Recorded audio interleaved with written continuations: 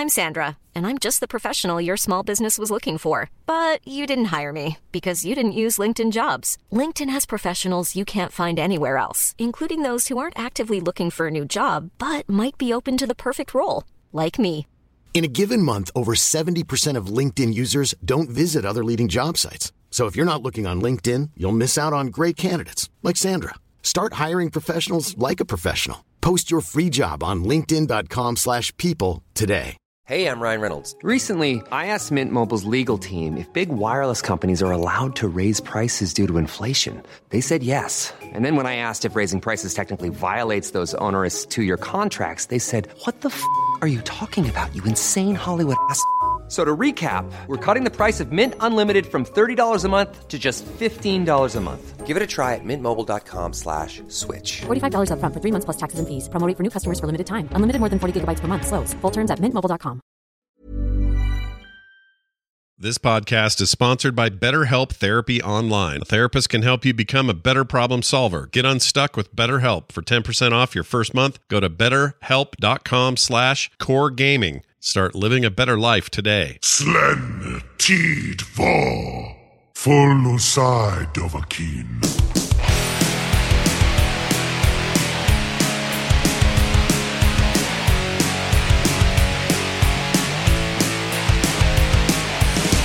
Hello and welcome back to Core, everybody. This is Core for Friday, November 25th, 2022. We hope you all had a nice Thanksgiving here in the States, which is why we're recording tonight.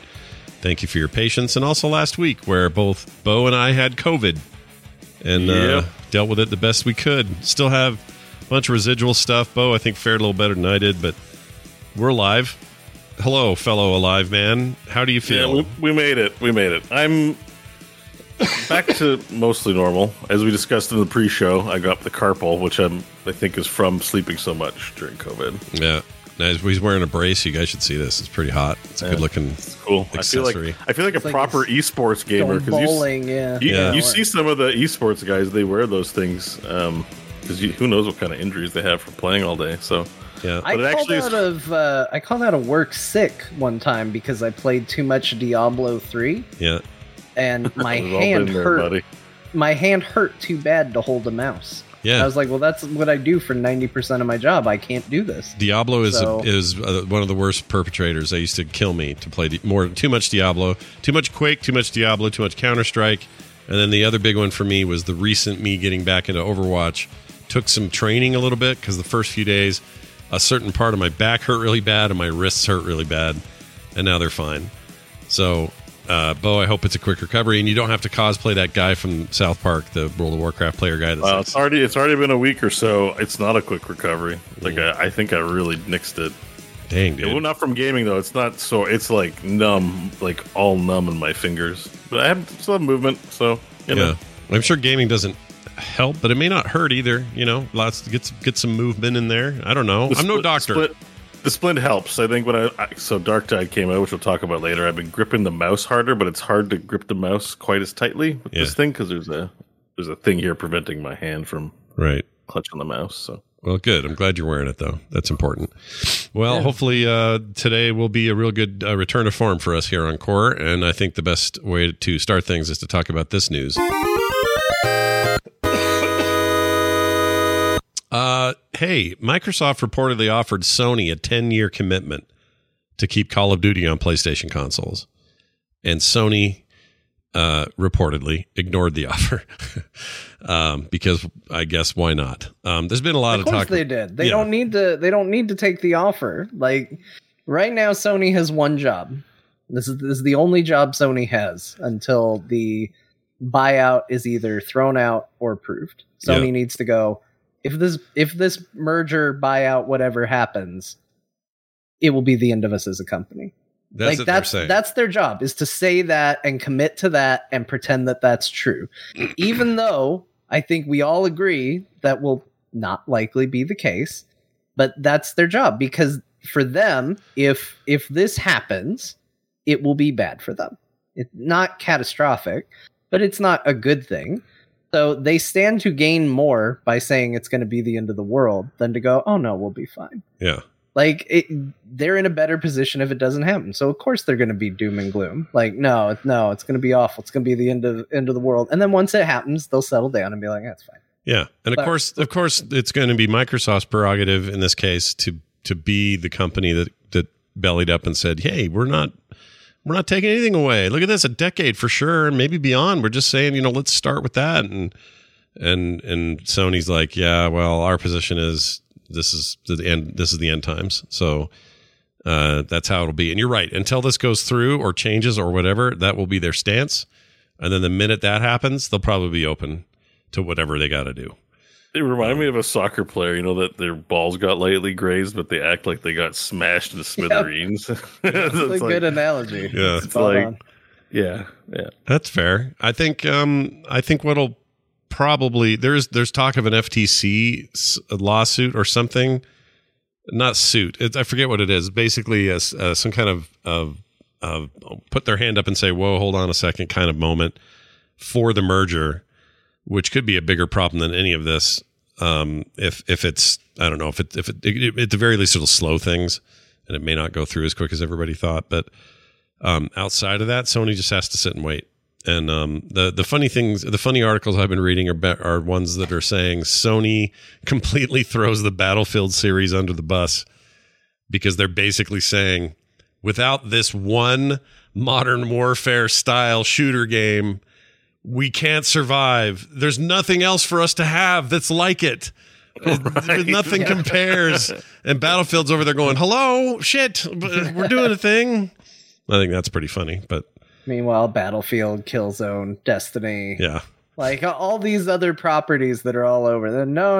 And then at the same time, they're also going, "Hey, you all should buy God of War, the only action adventure game with Kratos that's going to be of this caliber and quality. It's exclusive to PlayStation, only here." Yep. It's just how it is. It's Microsoft's job to downplay what this is going to do. They're going to be sitting there going, "It's just, it's a shooter and we're going to share it. It's going to be fine." And it's Sony's job to say, "Well, the end is nigh." I think I read somewhere they said you're trying to turn us into Nintendo, which what does that even mean? Nintendo's a successful company? Like what? No, if anything, Nintendo goes the other direction where they're the ones not letting their IPs go anywhere else. That's a bad comparison. You're turning us into Nintendo. They're like that too. Like I've had to endure those exclusive Final Fantasies all my life. Like I don't want a Sony PlayStation all my life, but I want to play like Final Fantasy VII. I want to play the remake now, and I got to get a box just for the one game. So like, they're no angels. I feel no pity for them. But they can go pound sand as far as I'm concerned. Yeah. It's like, "Oh, you're going to be exclusive with Call of Duty. By the way, you're going to play Final Fantasy Rebirth on the PlayStation." Well, it's not true anymore, right? Now it's on PCs, but still, console-wise. Yeah, but it's delayed. Like, that's a hype-worthy game. Like, I have to have it day of. Yeah. It's hard to wait the year and endure spoilers. Like, right. Plus, it's never, well, as far as I know, it's exclusive to PlayStation, not coming to other consoles. So PC aside, it's still a PlayStation exclusive on the console side of things. I mean, to their credit, they eventually do it there, but also Microsoft's like, "We want Call of Duty on your PlayStation." So the day of launch, like they're better than that. Like that's what I mean. I'm like, Sony's getting away with murder because they do exclusives, and Microsoft's like, saying, "Hey, we won't do timed exclusives," and they're like, "Yeah," like John said, they have nothing to lose by going, "Yeah, this is unfair for us." Yeah. I like that voice. I don't feel like I'm not trying to defend Microsoft. They have lots of money and lots of stuff and whatever. But it also, you had to admit, the whole thing is like so stupid. That's why I made the soccer analogy, because I'm like, okay. It puts Sony on the back foot a little bit. They have to like do something that's counter to this move. And so the only counter they have is, we hate it and we think it's bad for the business and we think it means doom for the industry. That's their move. And so now whether or not that move holds, I personally don't think it probably will. I understand why they're making it. And I guess I don't entirely blame them, because what else do they have? There was some news today, though. The FTC is planning to, there's like a lawsuit or something. Yeah, I don't know what you call it. I mentioned it earlier. It's like it's not a lawsuit. It's like an injunction or something, whatever the word is. But there's a thing, You come to Core for the expert analysis on the news. That's right, you guys. There's a thing happening whereby the odds of the sale going through are decreasing. Whatever that might be, it's apparently Jason Schreier retweeted it, so it must be legit. The Core weather report, something's happening. Yeah, something's going on. The sky's darker than it was. I don't know if you guys can tell, but it smells weird outside, so must mean something. Funny smell. There's a wind higher than normal. Yeah, it's windy. Something's happening. Yeah, I wouldn't go outside. That's all I'm saying. Oh, the wind changed directions. Says don't go outside. Yeah, I personally. All I have to say is, go ahead. Might not go through.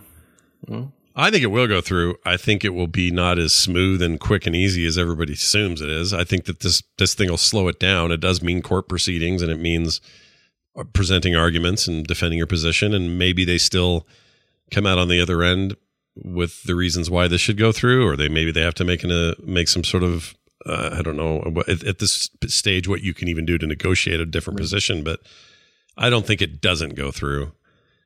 Maybe. I want to go to this thing. Do they take comments from the public? Because I know here in Canada, like sometimes with the CRTC, they do open some of these things for public comment. It's not like widely advertised. You have to know where to look for it because they're not advertising it on YouTube. Like, hey, call for comments. They do it in Canada. I don't know if they do it here. I doubt it. But maybe they will call for comments where people can submit it. And I want to be idiots. What's his name? I forget. Phil Spencer said we're going to get more StarCraft. Yeah. Let the sale go through. That's a case closed. That's StarCraft. Yeah, now you witness Bo's entire motivation in this entire thing is that. And you know what? I don't blame you. I want more StarCraft. Will it upset the industry, make it unfair? Sure, but we're getting StarCraft. We're getting more StarCraft. So put it through. Thank you. Man, if there was a public forum about this, I would go just to watch it. Just like watch person after person this guy get up and be like, hi, my name is Skillix from the Insane Headshot Posse, and my whole clan plays on the PlayStation, and I have serious concerns that we will not be able to play if this deal goes through. We would have to buy a different video game console, and that's not fair. John, I'm sorry, Skillix, is it? Then they would sit down. And then they would sit down. If is there like can someone in our listenership tell us if this is the case, and maybe can we like Sacha Baron Cohen it and go as like Elite Gamer? Like look at me. It's like it's Gorath from the Core podcast here to talk about why he wants StarCraft 3. Yeah, I feel like this would be a bad scene. I think I'd be too embarrassed to watch any of this unfold. I mean, I do. I my shame levels are. I have resistance to shame. You have high resistance to shame. Yeah. I have high resistance to shame and humility. So, like, I can definitely do this. It sounds like a bit of a train wreck, but I would. You know what? I probably would watch it, and I don't think they do it. I don't think this is going to have any public input because it's not really a public issue as much as it is just hey, this is the biggest merger in tech history. It's a little big, it's a little out there, it's a little crazy. Microsoft's the only one in the situation with the money to do it, so does that put them at an unfair advantage? But what does that actually mean? Is that a competitive problem? Like, there's going to be all kinds of like hypotheticals around this, but I don't think any of it is going to be me and you getting a voice. I think it's just going to be them. Well, Canada hasn't blocked the sale here. I know EU's doing it, UK's doing it, States are doing it. If there's a Canadian one, I'm going to be calling up the CRTC. There you go. Get that done. Get that on. We already have that big debate with Bill C11 and YouTube and the Canadian content thing. YouTube just advertised to me today. It's like, yo, we have to tell you need to keep YouTube free for Canadians, but the government wants to tell you what's on there. I'm like, you're telling me what's on there. This is an argument for control. Shut up, YouTube. Yeah, that is a. That's really, is that what they're saying? That's their stance. They want to keep. Yeah. So I was like, open my YouTube app, and it's like, by the way, there's something huge going on in Canada. Like they're advertising to Canadian users that like this bill that's going through is like terrible because the Canadian government's going to want to control your content, and it's going to make niche creators make less money, and you're not going to find the content you want. And I'm like, yeah, but you're deciding what content I want. I go to Netflix and it's like, oh, here's the featured shows and here's what's everyone watching. It's like, maybe I don't want to see any. Like someone's deciding what to recommend. Yeah, Google's already doing that. You're absolutely right. you're a bunch of people I don't know, whether you're a government or whether you're a corporation. I don't trust any of you. Y'all suck. It's the same different. Anyway, not to get too deep into that, but it's kind of the same thing going on here. It's about money and control, and it's just release some StarCraft. It's nice to know it's not all poutine and freaking maple syrup up there. You guys have your own issues. You got your own stuff. I like that. I feel YouTube's doesn't like what's going on up here at all. Yeah, they're not fans. Well, I mean, I assume there's a whole ad for it in my YouTube app, and there's a whole ad for someone else's ego problems in Twitter. Like, social media is kind of off the rails. Yeah, it's kind of effed. The whole thing's just ugly right now. I hate it.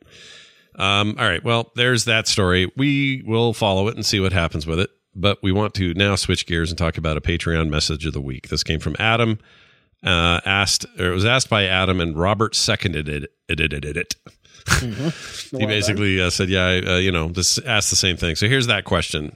What do you do when you're going through game burnout? And I assume he means not a particular game, but video game burnout in general. I played too much. I don't want to play anymore. Of all games, assuming that's what he means. And not just I'm burned out on playing GTA 5 or something, more specific like that. He's curious about what we do in those cases. John, do you have a method to your madness when you're like, man, I don't think I want to play anything? And I guess to what end? I guess you're I don't want to play anything. The best thing you can do is not play anything. Right. It's important that you don't define yourself in such a way that you don't give yourself room to be other things. Don't go, I'm a gamer.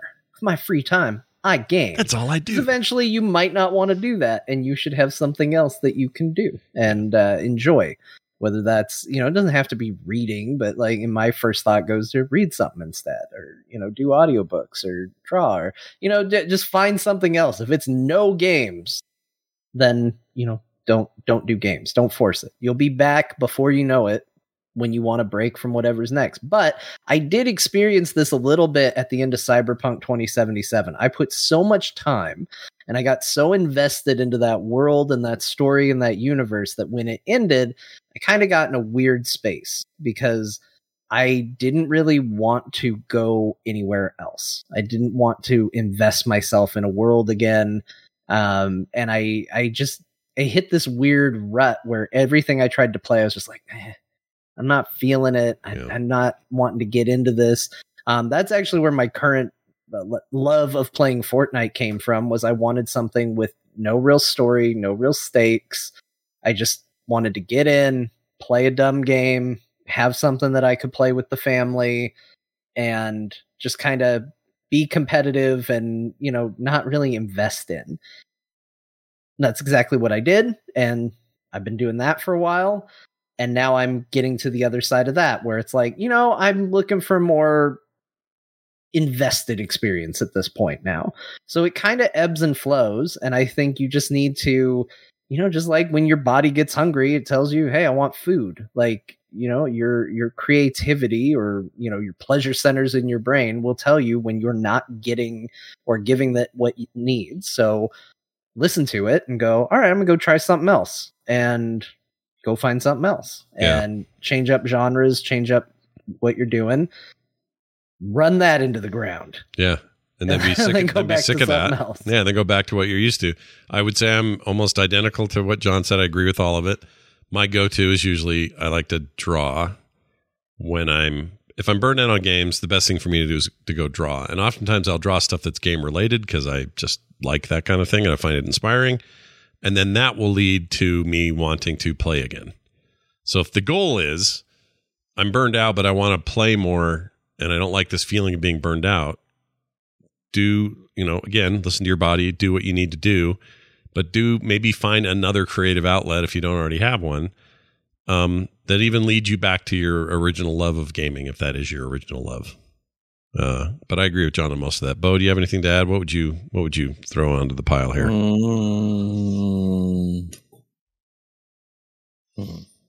No, I think you got it. I mean, I haven't been burnt out too much, but you need a break from everything, so just watch some TV, just do something different, see some family. I mean, I always try to schedule out of the house stuff at least once a week. Yeah. Whether that's, shopping trip, a visit to family, something like that. Get out of the, and like I work, so I just I don't know what gaming burnout looks like. When I've been burnt out like after a week of a staycation where I've done nothing but game all week. Yeah. But like I get enough breaks from gaming. That's why I'm up so late. So. I feel like I'm always in the mood for something. I just sometimes don't know what it is. And so, digging through a giant Steam library is usually kind of a pointless experience. I just feel like, oh my gosh, I have so much to play and I just don't feel like playing any of this. And then I'll end up landing on something weird and old. Like even today, I'll talk about it later, but I've been playing an old game that just got a performance patch and I thought, hey, let's see how that is. And now I'm kind of hooked into the story again. And I think I'm going to keep playing it. I did that with Desktop Dungeons too. Like I don't have burnout, but I do have what is it? Choice paralysis. Yeah. Yeah. Like all this stuff, I do a show, all this new stuff to play. People have gifted me things, but the flavor of ice cream I want to eat is 10-year-old game. Yeah. Or whatever. 10-year-old ice cream. That's more of an issue for me, but I'm never the only time I'm not desirous where I feel burnout from games, honestly, is that my local IRL friends, Mike and Crofton, who I bring up on the show, we like to get together in real life, and I get sick of games when I'm with them because I'm like, I do games all week. I do a gaming show. Can we just hang out and talk, or can we go for beers or something? I can't play games right now. Yeah. I've done it too much. Like especially if it's just been a busy week or I've streamed a lot, I'll get burnout when I'm like, I have an excuse to have leisure time away from gaming, and then it ends up being gaming, and I'm like, I don't want to do this right now. Yeah, I think you're saying it best though. Just walk away from it. Don't do it. Like if you feel like you're like forcing yourself, just walk away and do something else. Don't ever force yourself to enjoy a thing you're not enjoying. Mm-hmm. I say. All right. Very good, you guys. If you are patrons of the show, you'll get an opportunity to answer or to ask us these kinds of questions, and we'll talk about them on the show here and there. So huge thanks to Adam and Robert for that. Let's talk about games we played this week. First in the shared pool, John and I played a bunch of Pentiment, an Obsidian game. Yeah, that's right. You're Fallout New Vegas people. You're Pillars of Eternity 1 and 2 people. Outer Worlds, you name it, they make good games, and they are now a solely owned Microsoft studio, and they made a game that they probably would have never made had it not been for something like Game Pass. They've even said as much. They're like, yeah, there's no way we make this without a service like this, so enjoy it. Pentiment is freaking weird.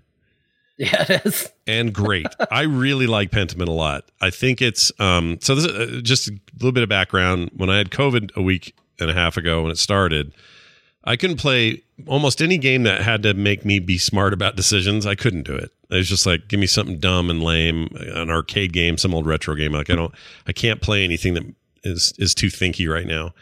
And so I didn't play this right away. But as I started to feel better, this really fit the bill for me because it's only that it's choices and it's decision making. And the guy who runs the team behind this particular game has a long history with amazing RPGs. I love the Icewind Dale series, for example, in the early 2000s, late 90s, early 2000s. And this guy was like one of the head dudes on that project. And it really shows in terms of experience with dialogue and sort of, making decisions that are going to matter later, this sort of stuff. And you may say, well, what are you saying this like Disco Elysium level stuff? I would say it's very different than Disco Elysium, but it's in the vein of like another great example of pushing a narrative game further and doing it in really creative ways. First of all, it really strikes me as the art style. It's like set in the 1500s, and it's all based on history stuff. So none of this is like magic or dragons or any of that stuff. And boy, they go hard on that art style. Like it's everything is a little. The one thing I don't understand why they do, and maybe there's a narrative point where it becomes a thing, but why do I have to see typos when people are talking? Like, it's weird. That is one thing that kind of like, it's a little endearing, but also as somebody who reads kind of quickly can be obnoxious, because I'll sit there and I'll read, and then all of a sudden I'm like, oh wait, what's that? And then they take the time to scratch off the text that they messed up and then reprint it the correct way. And I'm like, why do we have to see? Well, I think in a couple of cases, it's meant to be character building. So you've got somebody who's a little dumpy and lumpy, and he's talking to you. They mess up their words. And they mess up their words, and so this is their way of doing it. That's also the font differences. Like, there's an accessibility thing in the beginning of the game where you can choose to have all the fonts uniform, or just to make them, if you think it's more readable to have one single font, or if you don't do that, then everybody's got a different font or lots of different ones. Maybe not every single person, but. And that's adds to that as well. So you've got a really frilly, fancy font coming out of the guy who's in charge of the abbey up there at the church or whatever. But then you got some guy on the street who's a little rougher, uglier font that he screws up twice and scratches out and rewrites and that sort of thing. I think that's the goal, is to try to build narrative out of text. And say here's more about that person that's just a little subtext, for lack of a better term. The other thing I wanted to say about that is there's no voiceover. It's 100% the sound of an ink pen scratching on parchment. And that includes, your character when he talks, anybody you talk to. And it's all done in this old Parisian arty farty style. I don't even know what to compare it to. I'm sure there's it's a famous artist that I'm forgetting about entirely from art history classes that I took in college, but that this is all sort of based on. But at the end of the day, the whole thing is about a big, massive murder mystery, which you have to unfold. And it takes a while getting there, actually, before you. Yeah, I was going to say, that's news to me. Nobody's dead yet with where I am in the game. Yeah, you go quite a bit. And it does an interesting thing where, a lot of games ask for your background. If it's, a D&D style game or something, a computer RPG, it's like, you come from the land of whatever, full of barbarians and something. Your parents were a-holes or whatever. This does that, but it does it over time. So, how smart you are with books, you don't get to actually set that until much later. Well, I don't know, an hour into the game, and it adds stats to you or gives you abilities and conversations that you wouldn't have had you not chosen that. A lot of this is going to sound, like Baldur's Gate style text trees and stuff. And it is in a lot of ways. It's just done in the background. But it's done in the background, you don't exactly. See it. Like, there's no paper doll to look at and go, oh, look, I'm getting a +5 to this stat. It's just your choices have kind of inferred that onto the character as you've been speaking. That's a good way I to really put it. like that. And the writing is slick enough to where I felt like I had a concept for my character as I was playing because of the decisions I had made. Because, they're saying, oh, what are you in trouble for? And you get to pick. And they're wildly different things. It's not like I'm in trouble because I went to the left, or I got in trouble because I went to the right. Like, it's very different personality traits you can assign the character, which is nice because then later in the game, when you have other choices, I'm doing it knowing, oh, my character has a history with this. Like my character's a bit of a ladies' man.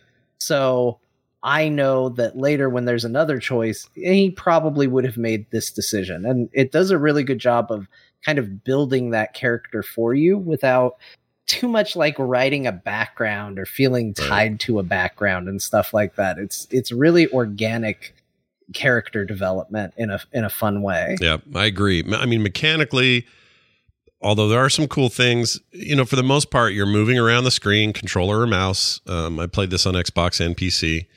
It works fine either direction. It's on Game Pass. And you when you have these dialogues, you're clicking through stuff like you would expect. And then you're clicking things of note, like, oh, this door I haven't been in yet. I'll go in here. But you're not really, mechanically, the game, that's not where the game is. It's not about like, where Fallout New Vegas is about as much about dialogue trees as it is about running around shooting shit.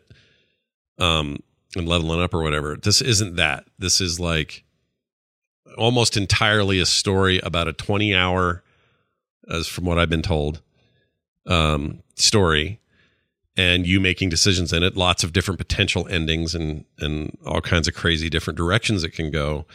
But that's really the game, and it's presented in this not simple, but this 2D art style that is, you know, meant to be evocative of book illustrations from the era.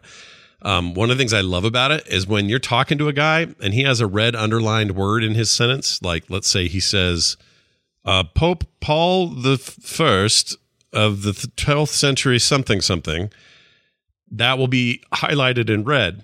And so if you hit these on the controller, if you hit select, I don't know, I think it's tab on PC or on keyboard, but anyway, whatever it is, it brings up the screen, pulls out of the book a little ways, and these big finger pointer things pointing at the red word now point to an extra paragraph somewhere, or even an illustration of the Pope, and says, Pope Charles I served during the something before the reign of blah, blah, blah, blah. Like they give you all this background stuff.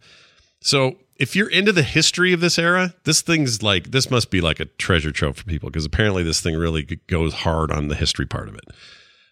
So that's really neat. I think that's really cool. It does that. What I like about it the most, I think, is the game somehow takes an era. I find this era kind of stuffy and boring. It's a lot of, that's what kept me from playing it, is I was like, wait a minute, really? Yeah. This is the era we're going to go with in this art style? Like, because I find all of this, like, exactly what you said. Stuffy and boring. Stuffy and boring. Because there's just something that's not exciting about that era in almost every other presentation I can think of, unless you're just a history nut and you love all history, and I get that. And the game obviously takes great pains to have historical information in here. They're not afraid to look directly into the eye of whatever the culture of the time was and the oppression of certain people versus others and all that. So all of those fears aside, I came away thinking this is one of the coolest things I've played all year.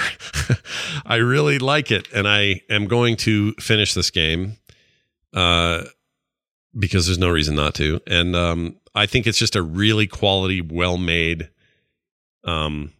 obviously a labor of love for somebody over there. Like Obsidian, somebody at Obsidian is really obsessed with this time, this era. Imagine trying to pitch this from the guys that make like AAA games. Right. Like, listen, right. We want to take this like stuffy, not super broadly appealing art style, write a story, like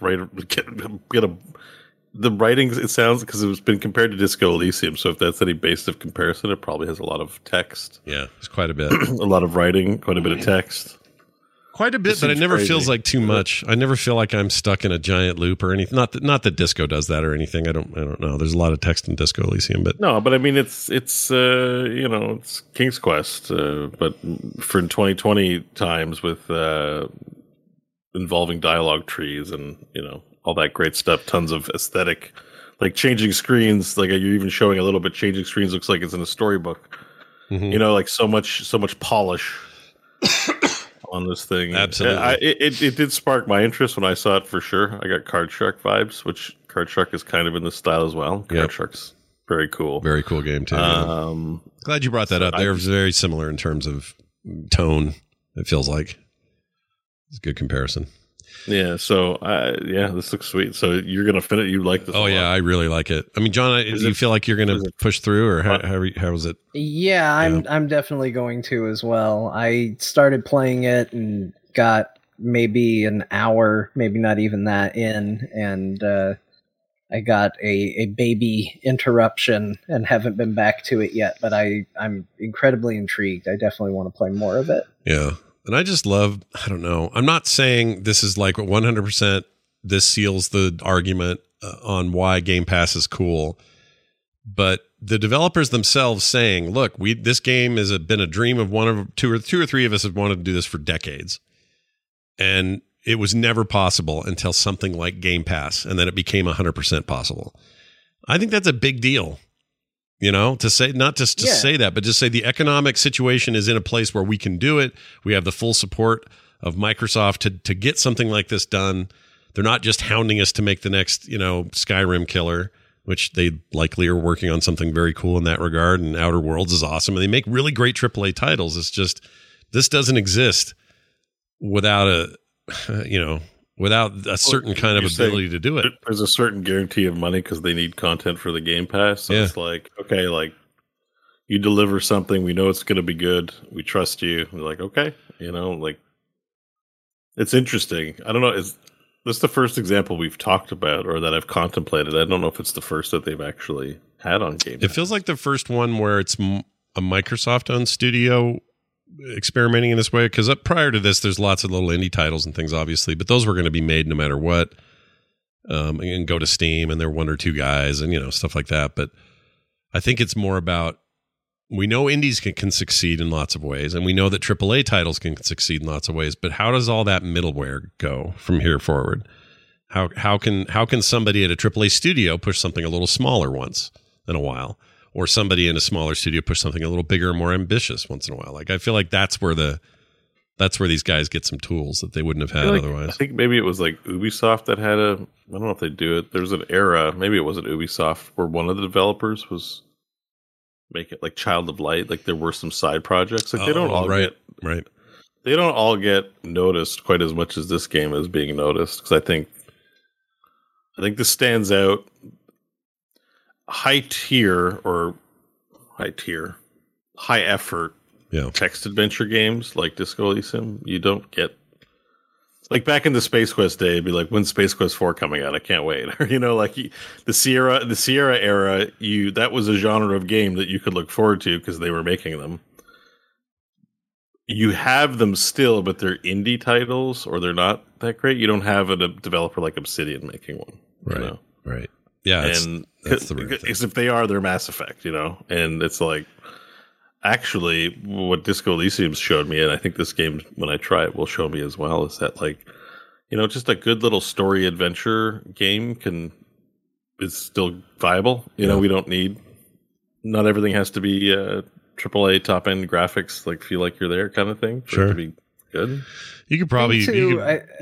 Like, I think to the whole point is, and it kind of, Vampire Survivors is sort of like a good example of this, where we talk about the value of a game, and I point out, I put more hours in Vampire Survivors than other games that I've spent $60 on, and yet you tell me Vampire Survivors is $30 or $40, and I go, I don't know if I want to spend that money on this. It's sort of the same boat.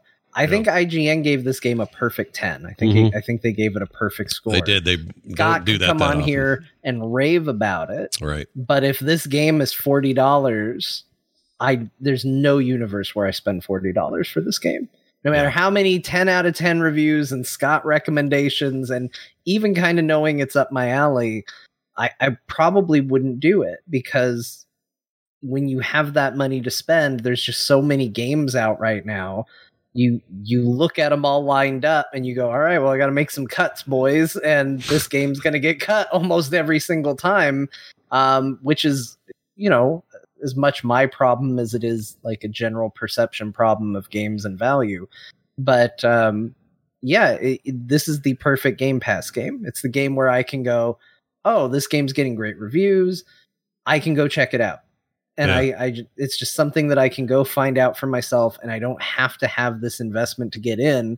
I probably would never have played this game if it weren't for Game Pass. So I think that's a testament to why that has value for these sorts of games. Isn't that funny though? Because you say it hadn't been for Game Pass, you probably wouldn't have played it, and they say if it hadn't been for Game Pass, we wouldn't have made it.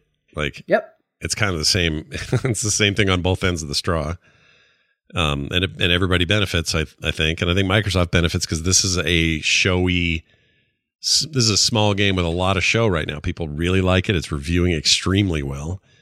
And I think they've got a little minor hit on their hands that wouldn't exist without a service like this. So I don't know. I just really respect it. And it feels like Obsidian's having a bit of a moment. Like they just put out Grounded, hit 1.0 on that. People love Grounded.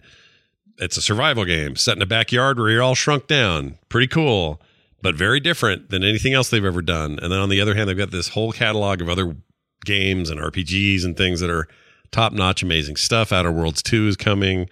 That first-person Skyrim-looking game looked really rad when they first showed it. I haven't heard anything since, but they just seem to be having a moment of like, all right, well, money's not an issue anymore. Let's just make a bunch of cool shit that we want to make. And I think Mike and Phil or Mike, Microsoft's just like, okay, go for it. You guys are Obsidian. You're one of the best studios we bought. Go for it. And I love that. Anyway, that game's great.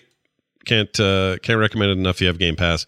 If you don't have Game Pass, it's on Steam and other places and stuff, and you can pay for it if you want to. But like John says, I think this is the perfect Game Pass game.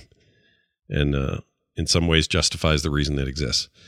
All right, Marvel Snap, did that continue for Bo? Did you play Marvel Snap while you were COVIDing, or how did that go? No, my brain couldn't handle it during the COVID. I couldn't handle any games during COVID.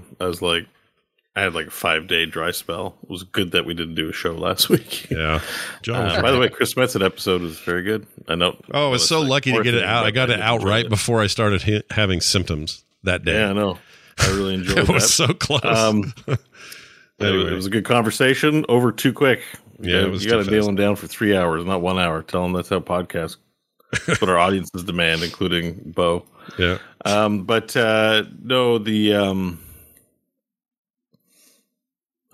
No, I couldn't play it during COVID. Like I had even pick up the phone, playing a game, and I'm just like, stupid devil dinosaur. Like it just made me so frustrated.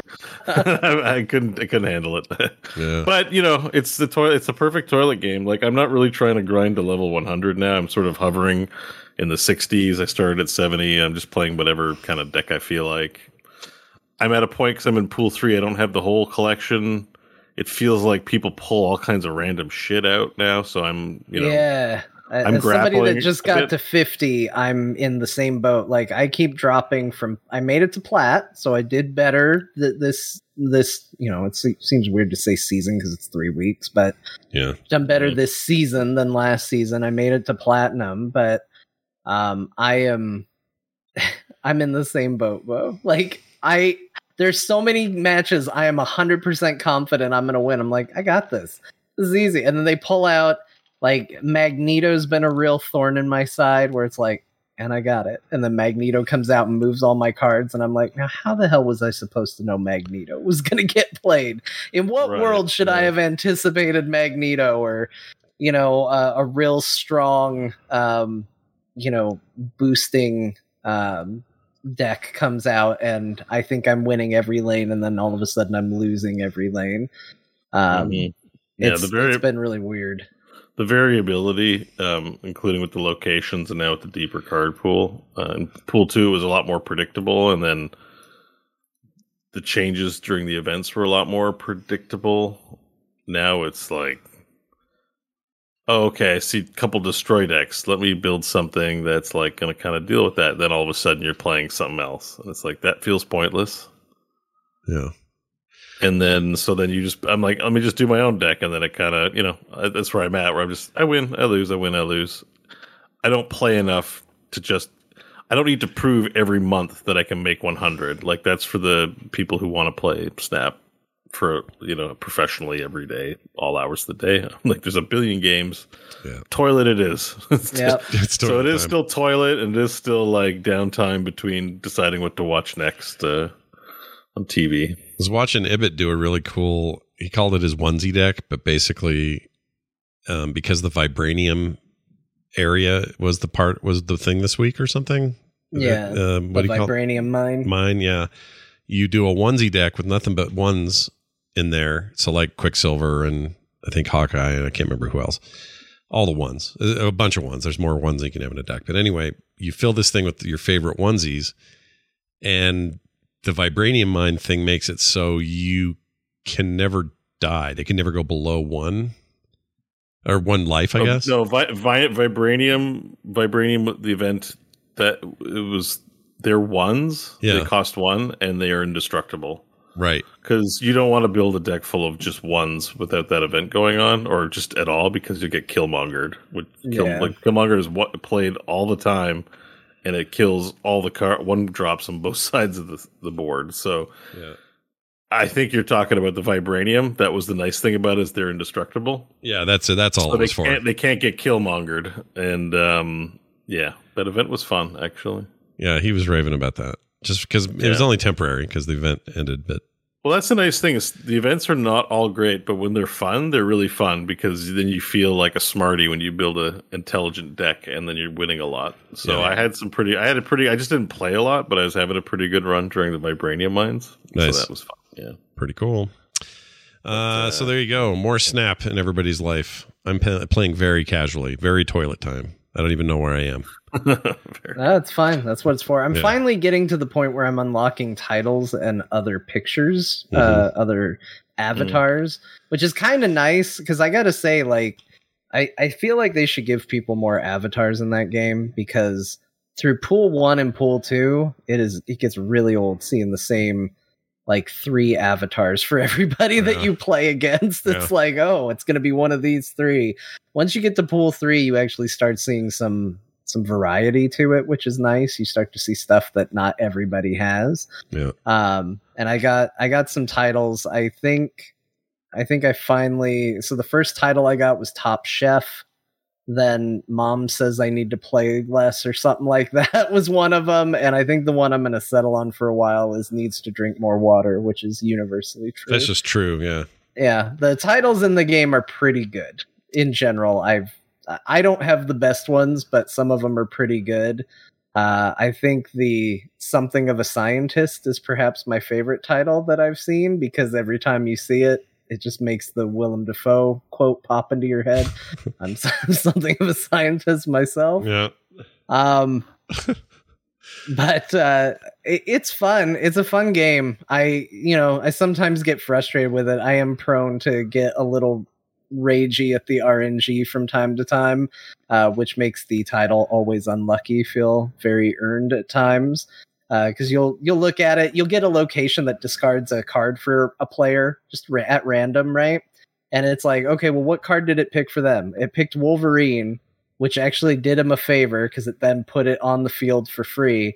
And then what did it get rid of for me? It got rid of, the linchpin of my deck that I need to make whatever I'm trying to make happen. Yeah. So I'm bad with RNG. It just hates me, but I am having fun with that game. I am sad. I got Armanzola as a card.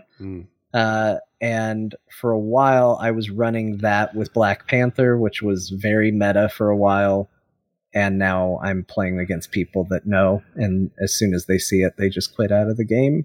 Oh, and that's sad because I can't win with it anymore. Like I'll win, but I win 1. I win 1 cube instead of before when I was doing it, I was winning 8 cubes at a time and I was climbing incredibly fast.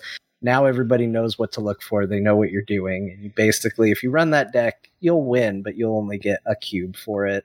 Yeah. Or there are people who know how to counter it. And plus the game doesn't celebrate you leaving, but it does. It's part of the game is to fold. Yeah. It's not like Hearthstone where everything feels like a defeat. It's like, oh, that guy's pulling that. See ya. I'm going to do another, like it's not a detriment, such a detriment. Sometimes it's like, oh, shit's over. Yeah. Escaped. Yep. Yeah. I really like that about it. Do you guys think, the only other question I had about this game that I keep forgetting to ask on the show, do you think this game has pro like esports potential? Like, I think it's is it too RNG? It's fun to watch. I love watching people play the game. As much as it bugged me when he did it, I do think the game needs a good desktop mode where you can fan the cards down at the bottom. Yeah. I think that's a real important quality. But I agree with that. But I like watching it. I like watching the game, but competitive, like it's too random. I mean, you just get in sometimes and it's just like I've had matches where me and the opponent were both just like, ugh. And I did the thing where it's like, okay, I'll quit, but I'm gonna wait to see if my opponent also quits and we can both just call it a draw. Yeah. And that 100% happened. We were so disgusted with the 3 maps that we got because it was like Luke's bar, you can't play cards or they get sent back. It was the Sanctum where you can't play cards at all. And then it was one where it's like every card here gets -3 power. And both me and my opponent were just disgusted by it. We're like, I don't want to do this. So we just immediately picked on turn 3. We're done. We're not going to play this. We didn't lose any cubes. But in the way that like poker, they have professional poker, people watch it, they see streams of it. That's all kind of heavily RNG based. Do you think they... Well, I think if they're going to make it an esport, then they have to make the snap mechanic mean something. Like traditionally with TCGs, it's like a best of 5 kind of thing, right? These kinds of matches, or best of 2, or it's a tournament, or there's a stage where it's like in Magic, they'll do a period of constructed, and then they'll do draft, and then they'll do top 8 constructed again, depending on like the format.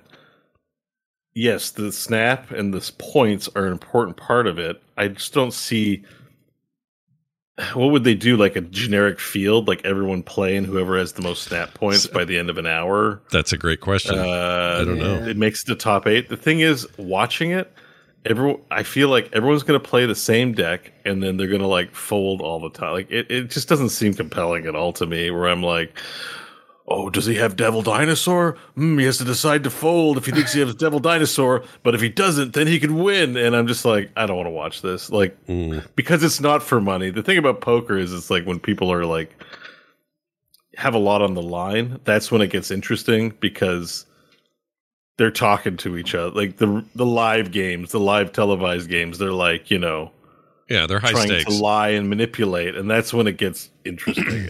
Yeah. I don't see this game being I would rather watch Hearthstone in a heartbeat. Why you replace cosmic cubes with cash cubes? Oh, and they're full of cash. John. Now, if it's real money, you bet your cash cubes. Yeah. Video game companies are notoriously gambling in general is notoriously regulated, so we can't just do whatever we want. But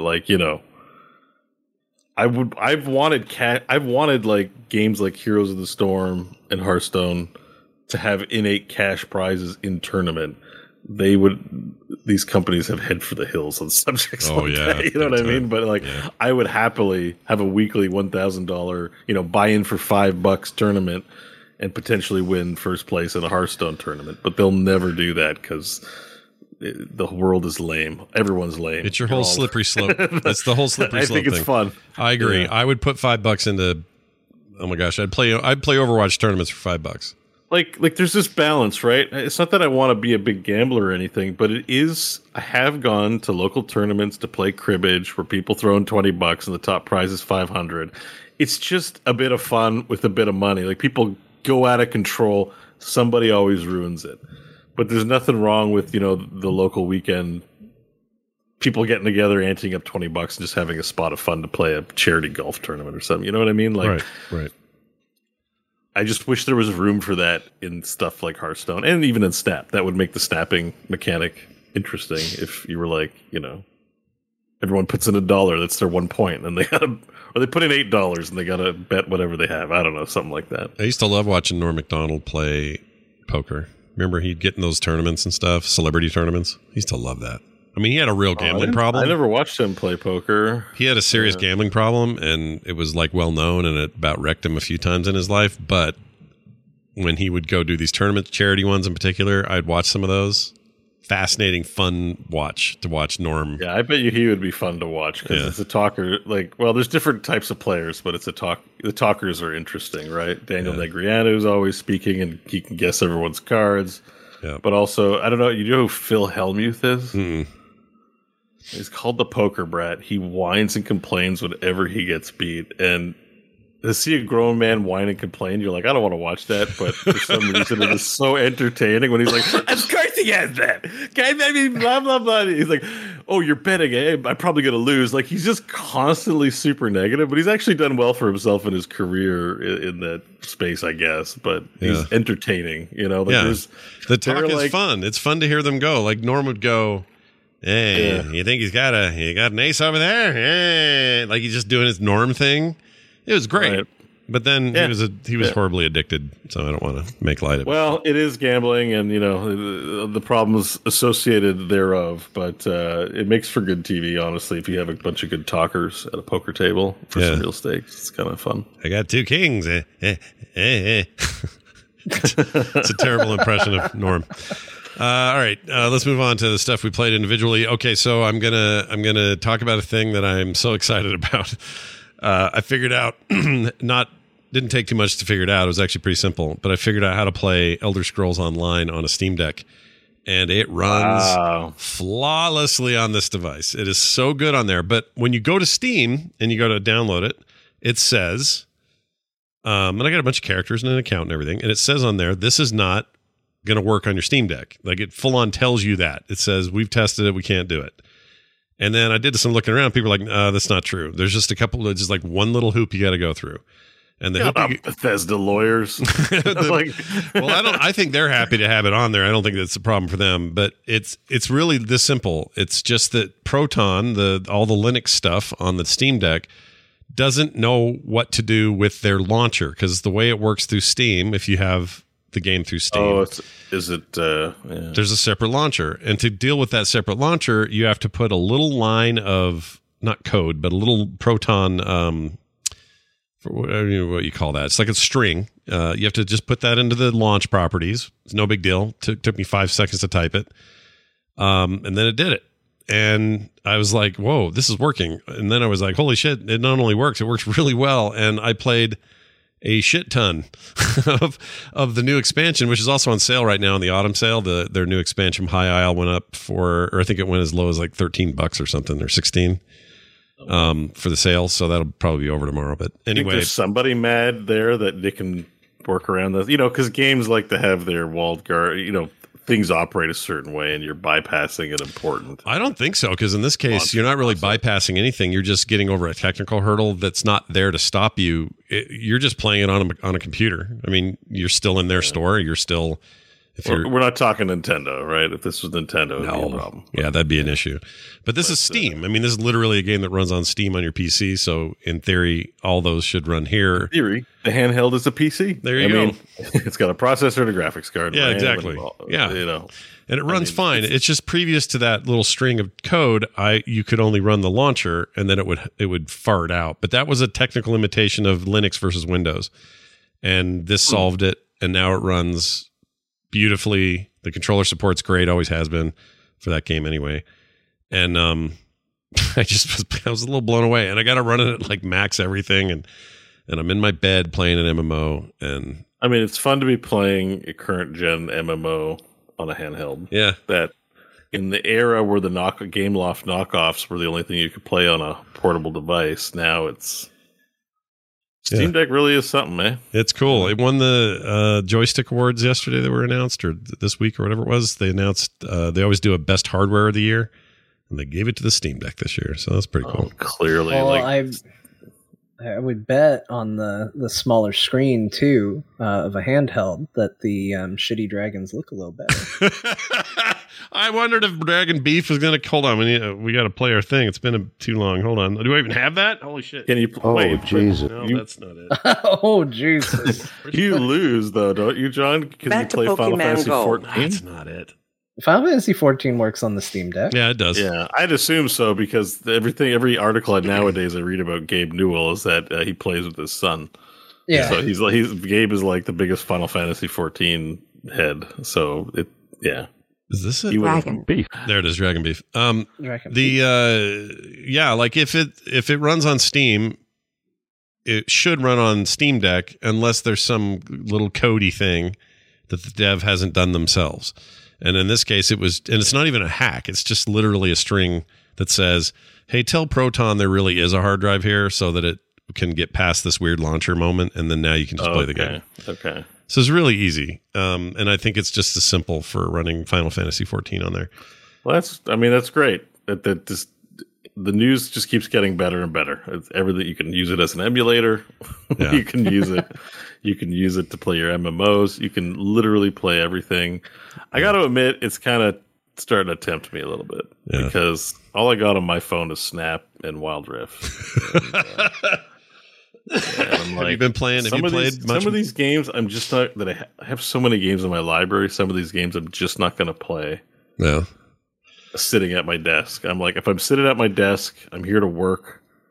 I need to play something like Dark Tide that requires effort and skill to get better.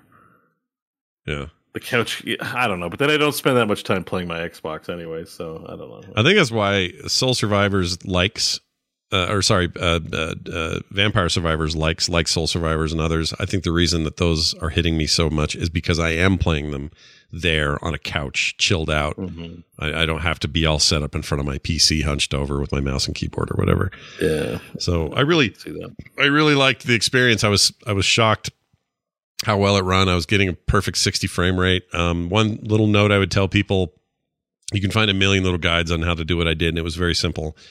One thing I would say is it treats the launcher as a separate piece of running software. So once you've got it into the game, I would recommend you just pull up the little Steam button menu and close the launcher, because it can interfere with frame rate performance for who knows why.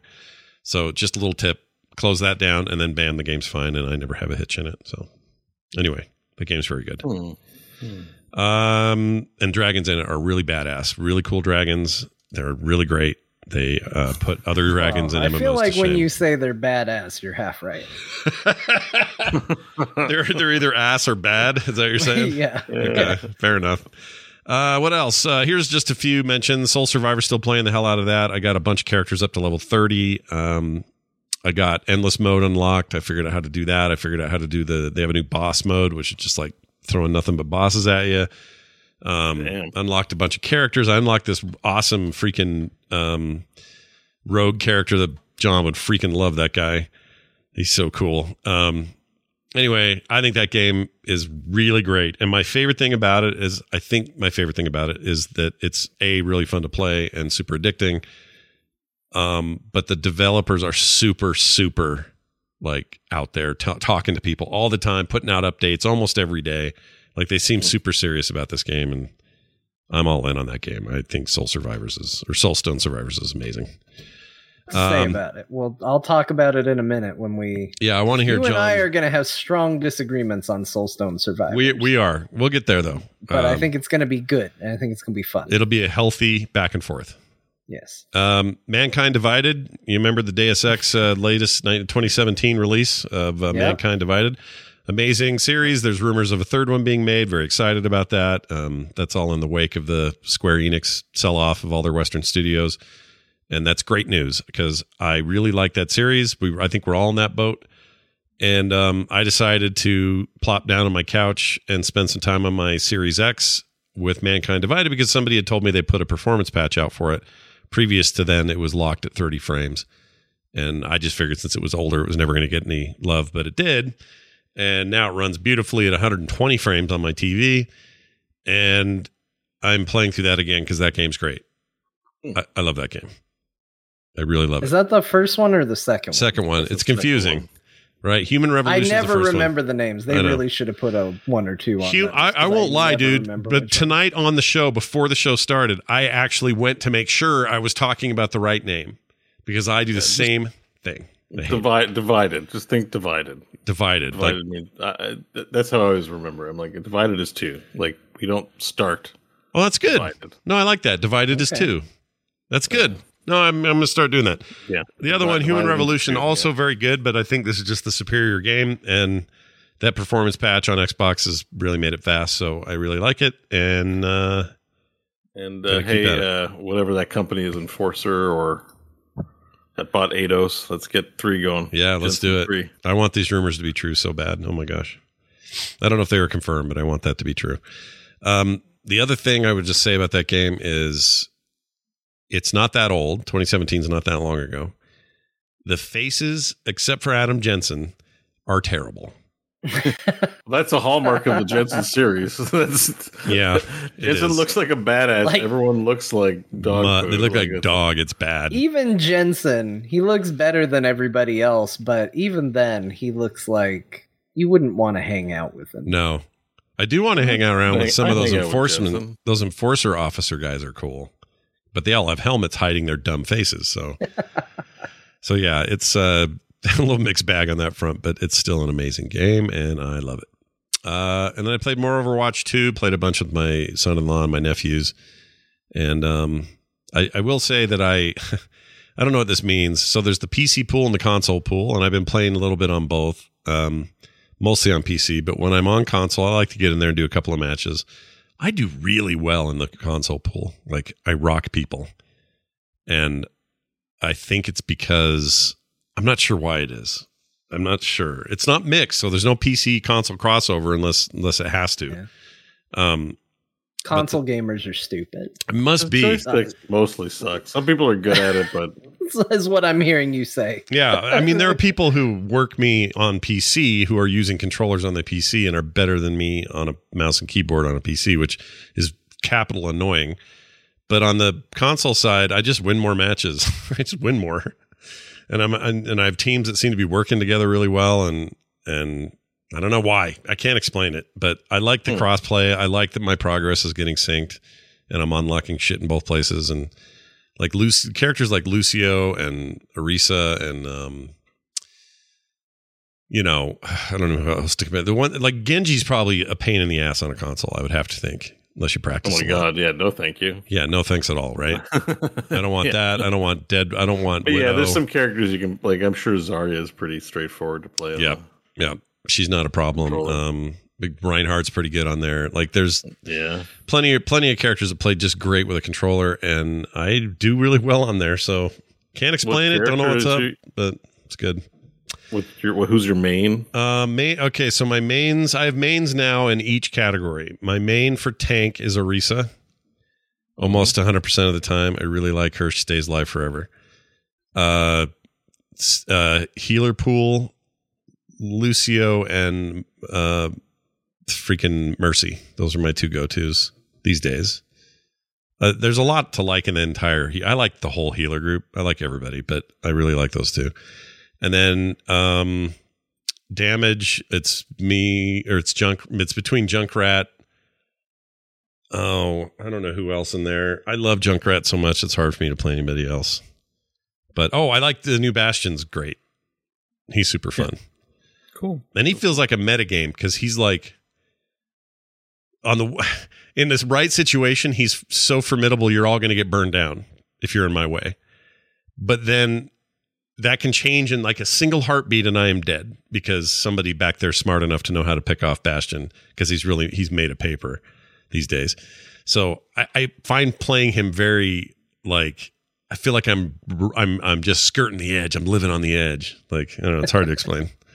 He's really good. All right, so that's what I played. Oh, and then one last note. I just wanted people to be aware of this so they can take advantage of it if they want to.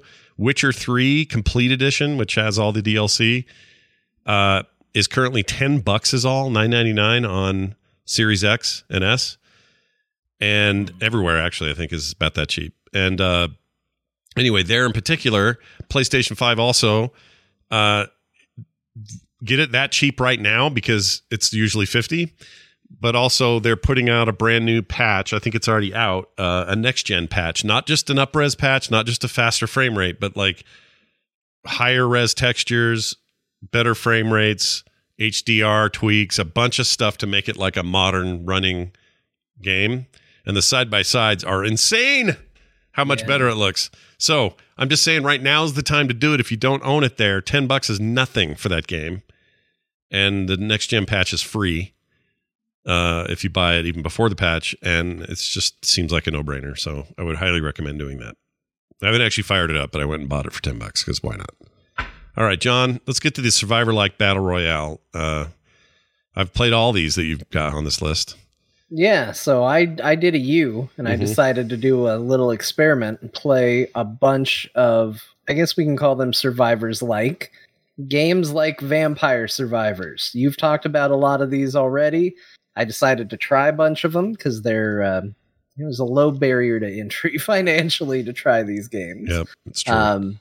And so I'm going to name the 4 that I played, and then I'll go in reverse order of how I feel about them, all right, which is not the order listed here. So you'll be in suspense. Okay. So I got a 100%, done all the achievements, beat the game on Vampire Survivors in its 1.0 release state. So I'd already played a lot of that, but I did go through and finish up unlocking everything that I hadn't unlocked and kind of doing everything in that game.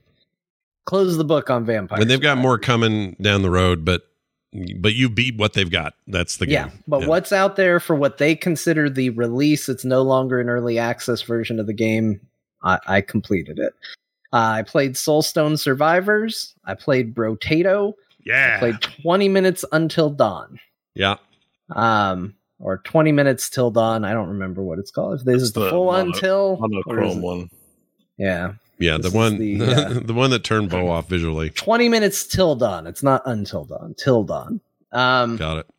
So those are the 4 I played. So going in reverse order of how much I like, from least favorite to favorite. My least favorite of the 4 is Soulstone Survivors. That's insane to me. Insane to me. I can't even believe that. There's so much more depth to that game. I'm blown away. I think that's maybe the problem. So I'll tell you the reason I don't like Soulstone Survivors is it is too active and involved to scratch the survivors like itch that I want. Because when I play these games, I'm not looking to play a video game like God of War or you need your other hand for something like else. That. Yeah, there you go. I'm busy. I got other things to do. I'm not looking to have a deep, engaging experience. And this is a little too involved to be that. And it's a little too simple to, in my opinion, be fun on its own merits outside of that. If I'm wanting to play something more involved, this isn't going to be top of my list anywhere close to it. And if I'm looking for something more passive, like a Survivors-like game, then this is not what I'm looking for in that regard either.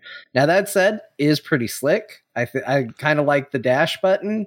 It's certainly one of the harder ones of these games. Again, it's much more involved. But I just found it to be a little too chaotic, a little too about like dodging, and which is, again, it's a very active thing you're doing in a game that's traditionally about just walking in big loops and picking up things. And I also found that I didn't really care about most of the upgrades that I was getting. Like the upgrades popped up and it was like more often than not, I just felt a big shrug about whatever I was getting. I was like, I don't know. I don't care. None of these really seem particularly interesting to me, and I would just sort of arbitrarily pick them and be like, all right, yeah, I guess I feel more powerful. The concept of the bosses, like, it certainly has much more interesting boss encounters than games like Vampire Survivors does. But again, I think in some regards that's good, and in some regards that's bad, because when you get into weird, like, okay, well, I got to dash at this point, but this one does a huge wind up before it hits. So if you dash too early, you don't have your dash for when you actually need to avoid the attack. It's just a lot more thought than I want to put into one of these types of games. And while it was a very slick package, I think like the look of it is very good. Being in 3D, it looks very good. It just overall was a little uninvesting to me. Like, I just didn't care about the upgrades. I didn't care about the characters. I didn't care about... None of it felt really, really good to me. Wow. What part do you think Scott would agree with? Well, I mean, the part... you were saying, like, I have some criticism. Yeah, I'm curious. The reason I think we're in the same boat is I think Scott isn't looking for that passive play. So I think the thing that I don't like about the game is the thing Scott probably likes more about the game. Because this is probably on the higher end of the spectrum. There's some skills you have to actually aim.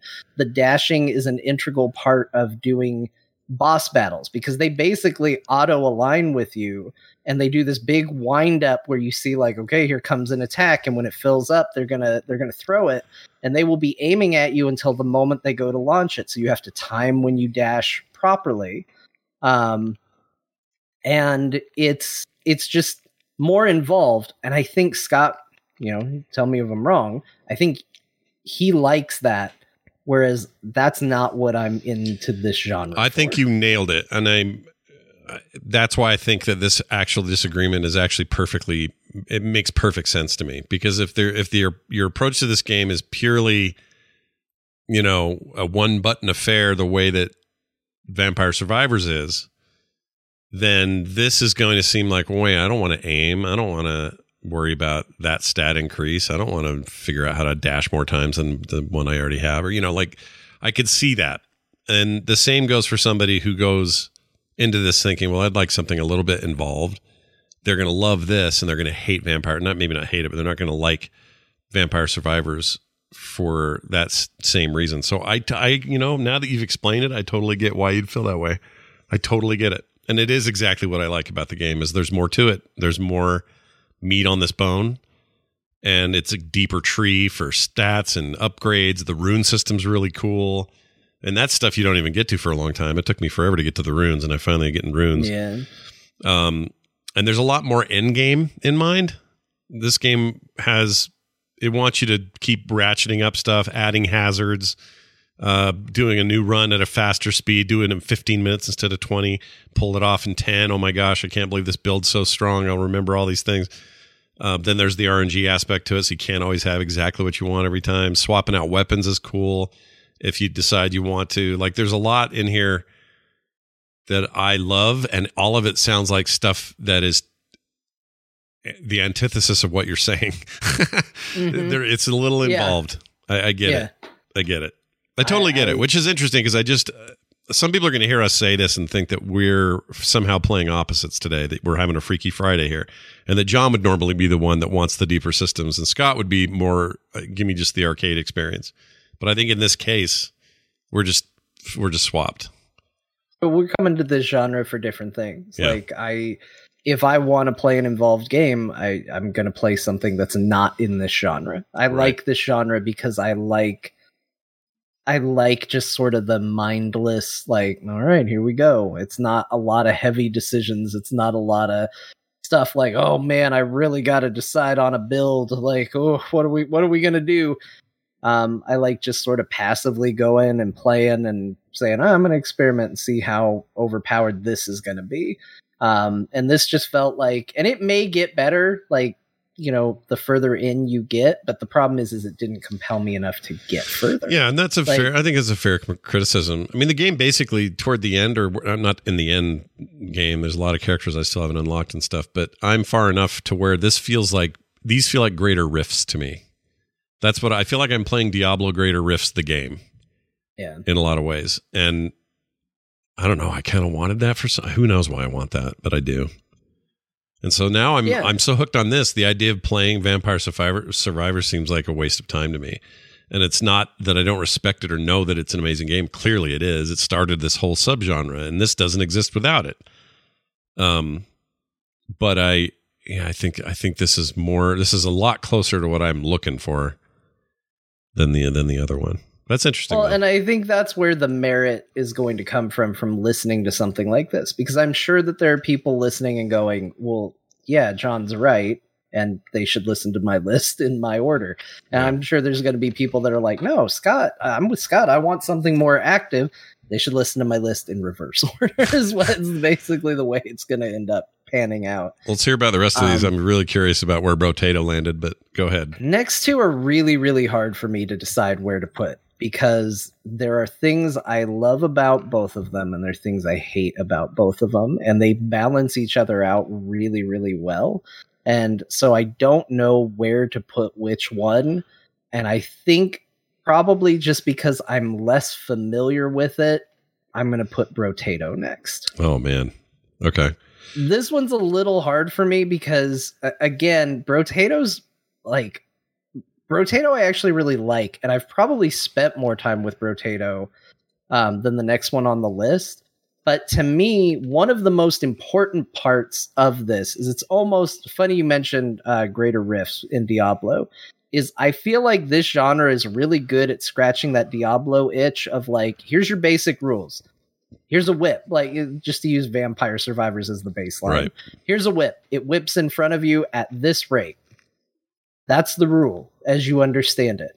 Now we are going to break that rule, and it's an understanding on how we're breaking the rule and stepping outside of that rule that you gain the understanding of how cool these powers are and how much more powerful you become, and then you end up breaking the game until you're just insane, and it's just insanely overpowered, and they're throwing a challenge at you that is also insane to match your skills, but it's just crazy how cool your build has become.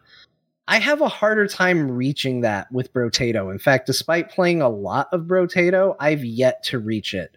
The closest I got was doing a build that did a lot of lifesteal and had a big health pool, and I could take a lot of hits without dying. Yeah. But I think the one thing that puts Brotato a little lower on the list for me is that it feels like a more challenging game. I've actually had a harder time completing a run in Brotato because all the upgrades for Brotato, like, they're sort of set items. Yeah. And all the upgrades are kind of just the same things. It's all kind of just stats. And every now and then you'll get a weird item. And so I found the upgrades a little bit on the boring side. Did you combine weapons a lot and stuff? Like, did you find... Because this is one thing a lot of people miss in the game is if you've got 2 maces, let's say you're doing a heavy melee build, or even it doesn't matter, ranged or whatever, you've got 2 pistols, and they're level 1 pistols. You can combine them now, you got a level 2, and then you find another level 2, you combine those, you got a level 4, and so on. Did you do a lot of that kind of stuff in there? Yeah, it took me a couple runs to discover that, and then I did, and then I was like, oh, this is cool. This is a good way to keep weapons being exciting. Yeah. I just never really hit a point with the game where I was like, wow, I feel like I've really made this this little egg or potato, I guess. It looks like an egg, but it's they say it's a potato, so we'll call it a potato. Sure. I've really made him powerful in a satisfying way. I never hit that.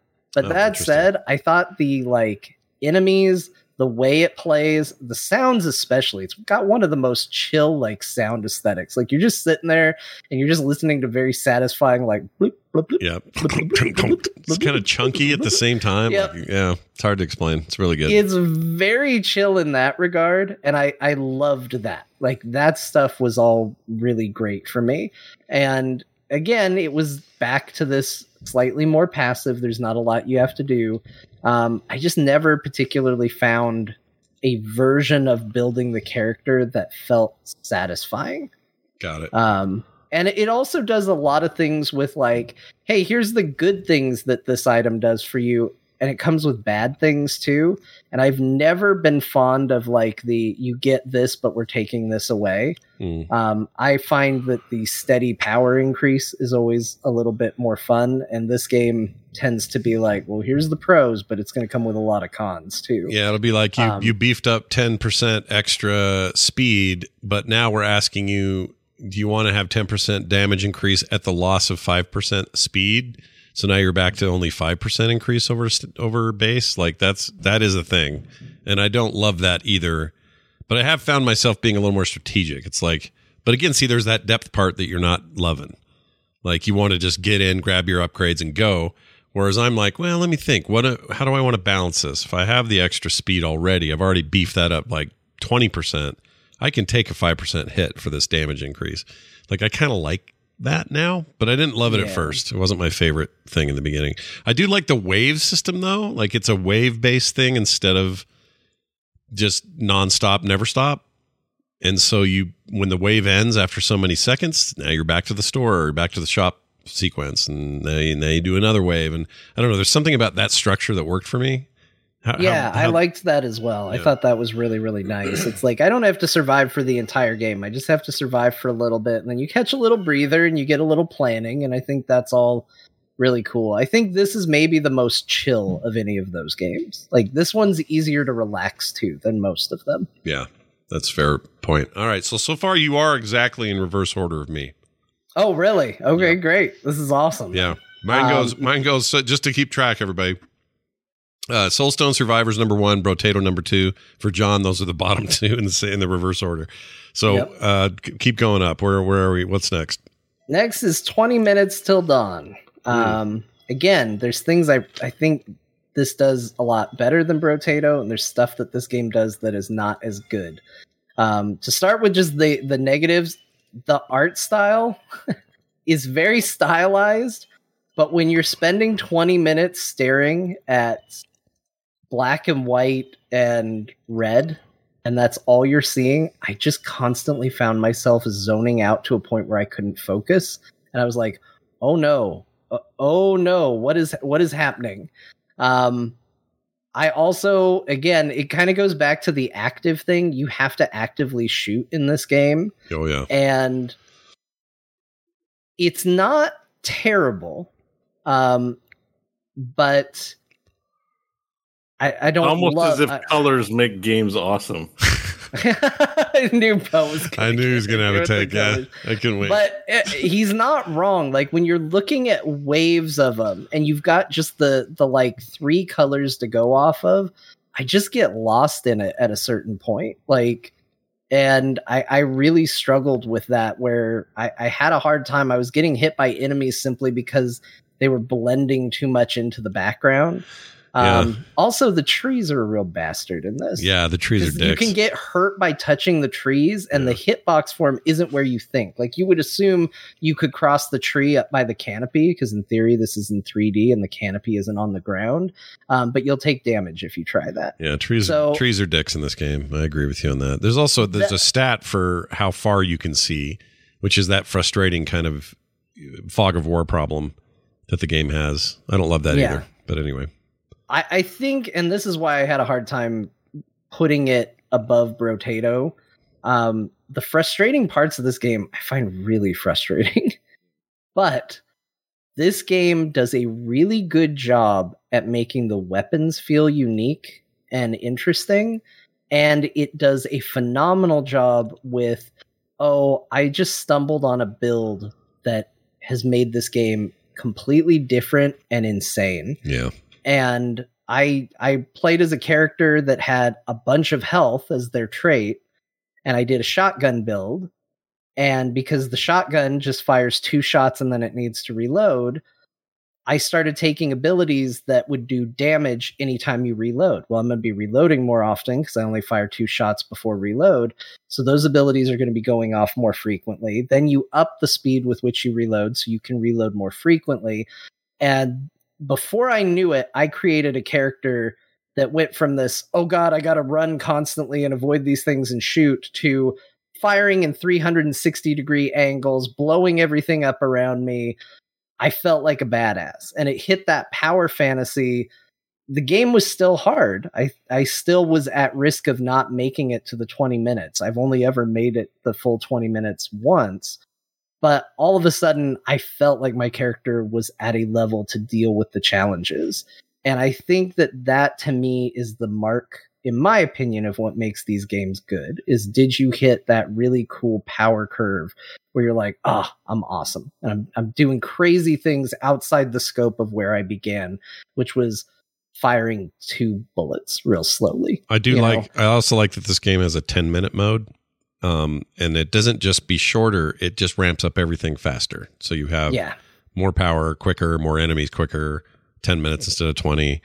It's just viable. It's as viable way to play. It's just nice to have an option where you're like, I don't have 20 minutes, but I do have 10. And so I can just whip this out. I like that about it. And chat says this, and it was actually the next thing I was going to say, and it's very well, which is love the mix and match potential. Yes, because this game is based on both character and weapons, you can do some creative builds across like, I'm playing this character, but with this gun, and that unlocks these abilities. Like, you can create more diverse builds and do some crazy things within that. And I think for that reason is why I would put it above Brotato. There are still, again, some things I don't love about it that are kind of rough. I love the look of the art. I just, especially when it gets busy near the end and you spent 20 minutes staring at green and black and red, you go, I'm just sick of looking at this. Yeah. I just need to look away. Yeah. I think Bo's, at first I thought he was being a little hard on it with the lack of color or whatever, because it's a stylistic choice, but I think he's probably right. Yeah. It's a little sparse. I don't agree with him in all games, but I think the genre is already low. I think in this particular game, these are already, according to Bo, these are already games that they built in 2 hours anyway. So yeah. They're already low effort enough. Didn't require any time, any thought. Just required an afternoon and a bag for their money. Yeah, you can leave the color in. I love it. Can you even kill those trees? I can't remember if 20 minutes till dawn lets you kill those trees. I think at a certain point the trees come to life and turn into monsters. No, and they're dicks. I don't know. Yeah. I think I tried to kill one and realized like, they're a lot of work fighting them. So that leaves one game. It's probably not going to surprise you that the game I got 100% in is the one that I think is hands down still the best of these, which is Vampire Survivors. And you don't think that just because it's old, reused freaking Castlevania art, right? That's not your reason? No, Okay. I don't. Okay. I do think it's one of the better looking of these. It doesn't have the interesting choice of being I think you have Stockholm 3 colors. It doesn't have the shitty Newgrounds art design of Brotato, and it doesn't have the I just learned 3D Studio Max look of Soulstone Survivors. Oh, I think that is selling Soulstone Survivors way too short. But way too short. I would say that none of these are an artistic achievement to be necessarily celebrated. What I will say about Vampire Survivors, a lot of people have played this game a long time ago. A lot of stuff in this game has changed. And I think that this does everything that I've said is important in this genre, and it does it better than all the others. It has very passive play experience. It's not pressing a lot of buttons. It's not adding dodge mechanics. Which is easy to just qualify as simple, but that's kind of the point of the genre. And it builds in such a creative way that the build diversity in that game is just insane. How crazy over the top it can get. I shared with you a picture, Scott, that was... I was like, hey, here's what late game Vampire Survivors looks like. And it was outer space, like the entire screen was filled up with particle effects.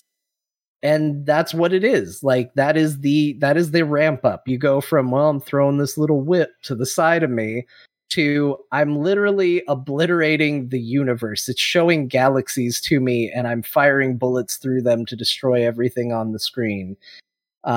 They've put some really crazy cool builds and items into that game a lot of different ways, by putting in, because at the time I first played it, it was always, well, you pick this active weapon and there's a passive weapon that ties to it. So you almost don't have to think about your build because you always pick this with this and you always pick this with this. But they've done a lot where it's like, oh, well, these 2 weapons with no passive items can upgrade to a super weapon together, or these 2 passive items with this can upgrade. You can do a lot of things with, I'm going to go and do a Reaper killing build so that I can kill the Grim Reaper that comes to kill you at the end, which is something that you can look at and do. They've just put more into the game to where it's not just like, oh, I got to make it 30 minutes through this game. You can actually form your own objectives on what you want to do, whether that's trying to unlock secrets, which there are a ton of secret things hidden in this game, or achieve certain goals that you didn't have before. Feature-wise, the game is extremely robust. It has the same thing you had mentioned earlier, Scott, where it's like, okay, you can play the game. The clock is still going to read 30 minutes when you're done, but everything's moving at 2 times speed. So you're going to be doing it in 15 instead of 30. So it kind of has that same principle as the 10 minutes till dawn, right? Or to the 20. I do like that. Yeah. That stuff is really good. It's got a hyper mode if you want to move faster. It has tarot cards, which dramatically change. You can now level up beyond the limits of what the game originally had. Like, there's so many unlockable modes to this that I feel like the game is interesting and fun pretty much right out of the gate. And then they have put so many new things that you unlock late in the game, including crazy boss fights. This game does actually have a final boss, which has, mechanics. It's not as involved as a game where you have to dash, so you're not going to ever see that level of mechanic because you can't. But there are going to be cases where it's like, well, I have to try some very specific builds if I want to survive this, because this challenge is above and beyond. And I think all that together for me makes this easily the best one of these. Like, it scratches that itch in a way that every other game I have played in this genre, I've just gone, well, I wish it was a little bit more like Vampire Survivors. Well, I like this comparison because you guys can. This is very easy to understand. John's order is a very specific play style and want list. My order, which is literally the reverse, is a different, just a different take. And I think that that's actually really good for our listeners to get both of those takes. Because I think that just clearly says what the differences between what I want out of this and what you want out of this weird subgenre just happen to be flipped. That's it. Yeah. So I think it's a good discussion. If you were like on the fence on any of these, this will probably help you make a decision. And by the way, if you're like, Brotato should let you aim because it would be cool with a range build. And it does. There's an option. You have to go turn it on. But if you don't want it, you don't have to have it in Brotato. He'll just run around and shoot shit without you. Oh, one other thing. 20 Minutes Till Dawn does not have great controller support. And I think that sucks. Oh, yeah. There's a couple of weird glitchy things with that. Yeah.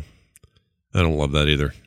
It's mostly they need just to figure that out. Yeah, I didn't want to like dock them too hard on that one thing, but like again, these are supposed to be like fairly casual experiences, and not having a controller mode to sit back and play with a controller seems really against the idea and concept of what the thing is. Yeah, we'll let them. I mean, they're all in early access except for this one, which is now out, except Vampire Survivors. So the rest of them, we'll cut them slack on some of that because maybe they'll fix that over time. But I agree. They need to fix that. That should be a high priority for them. All right, John, besides the test you did, and we've both done this test now. This feels good. It feels like, I feel like this is like a proper scientific review that we've done. And I like that we have literally the exact opposite results. Yeah, I like that too. There's no definitive. Yeah. It's going to be what you bring to it. No, so. If there's one thing people love about scientists, it's when they completely 100% disagree with each other. So yep. We've done it. Tell me about Miles Morales. I assume you're paying the PC version, or did you borrow your parents' PlayStation? What happened there? No, but on that note, I was supposed to steal their PlayStation because it was Thanksgiving. I was over at their house, and that was the plan, was to steal it. Did you forget? And I did forget. Wow. I forgot to steal it. So next time I'm over there, I will be stealing the PlayStation, and I will be talking about God of War. But no, Miles Morales came out on PC, so I got to finally play that. It's fantastic. Miles plays better than, turns out, when you create a character well after a classic, you can give him some cool powers that are maybe cooler than some of the stuff that the main character can do. Because those Venom Blast powers that Miles has sure is handy. Yeah. I really like it, and kind of makes the combat, which, it uses a very Arkham style combat for a Spider-Man game. It makes sense. But it lands a little extra oomph that you can do in combat that I felt like the original Spider-Man needed, rather than just, hey, here's dodge, punch combo. Being able to kind of do an attack that's going to just knock even a big shielded enemy on its ass. That feels great. And so I think Miles Morales actually has far better combat than the original Spider-Man. And then it's just hitting the same bar on everything else. The traversal, the web slinging, all of that still just feels great. It looks awesome. I don't know what else to say about it, because I feel like if you played the original Spider-Man, you 100% know what this game is, and it's great. It's more of that.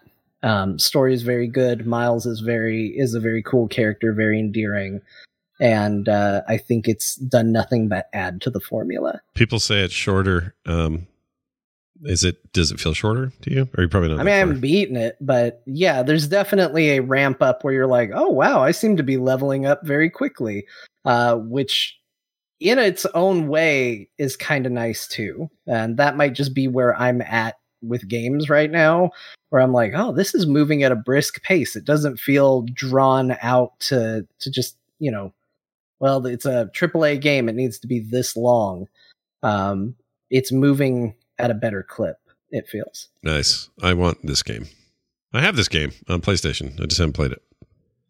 Because I bought list of games you don't get to because you're busy playing Soulstone Survivors. That's right. The games with no color and whatever. But no, this looks great. These Sony games are all so good on Steam Deck. It makes me want to play this in bed. We'll have to see.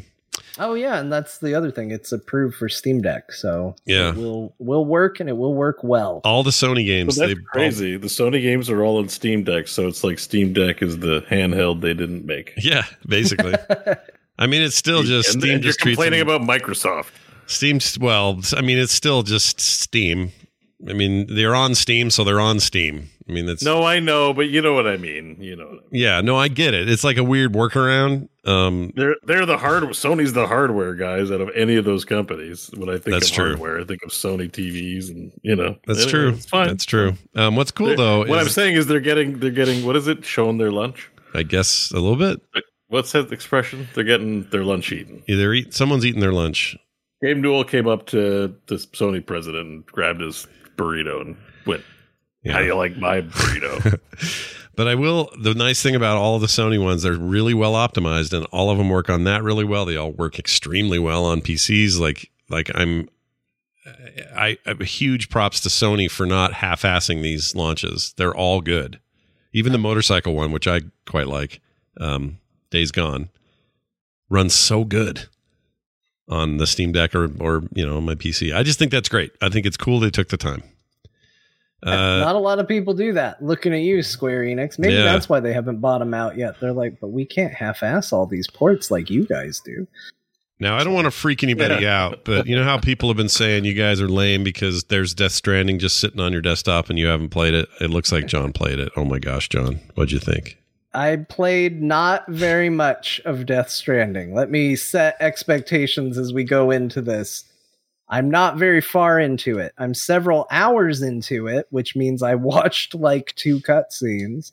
Because boys, there are cutscenes in this video game. Yeah. But you actually don't mind because it turns out the gameplay's bad. Oh man, I don't know what I expected, but all right.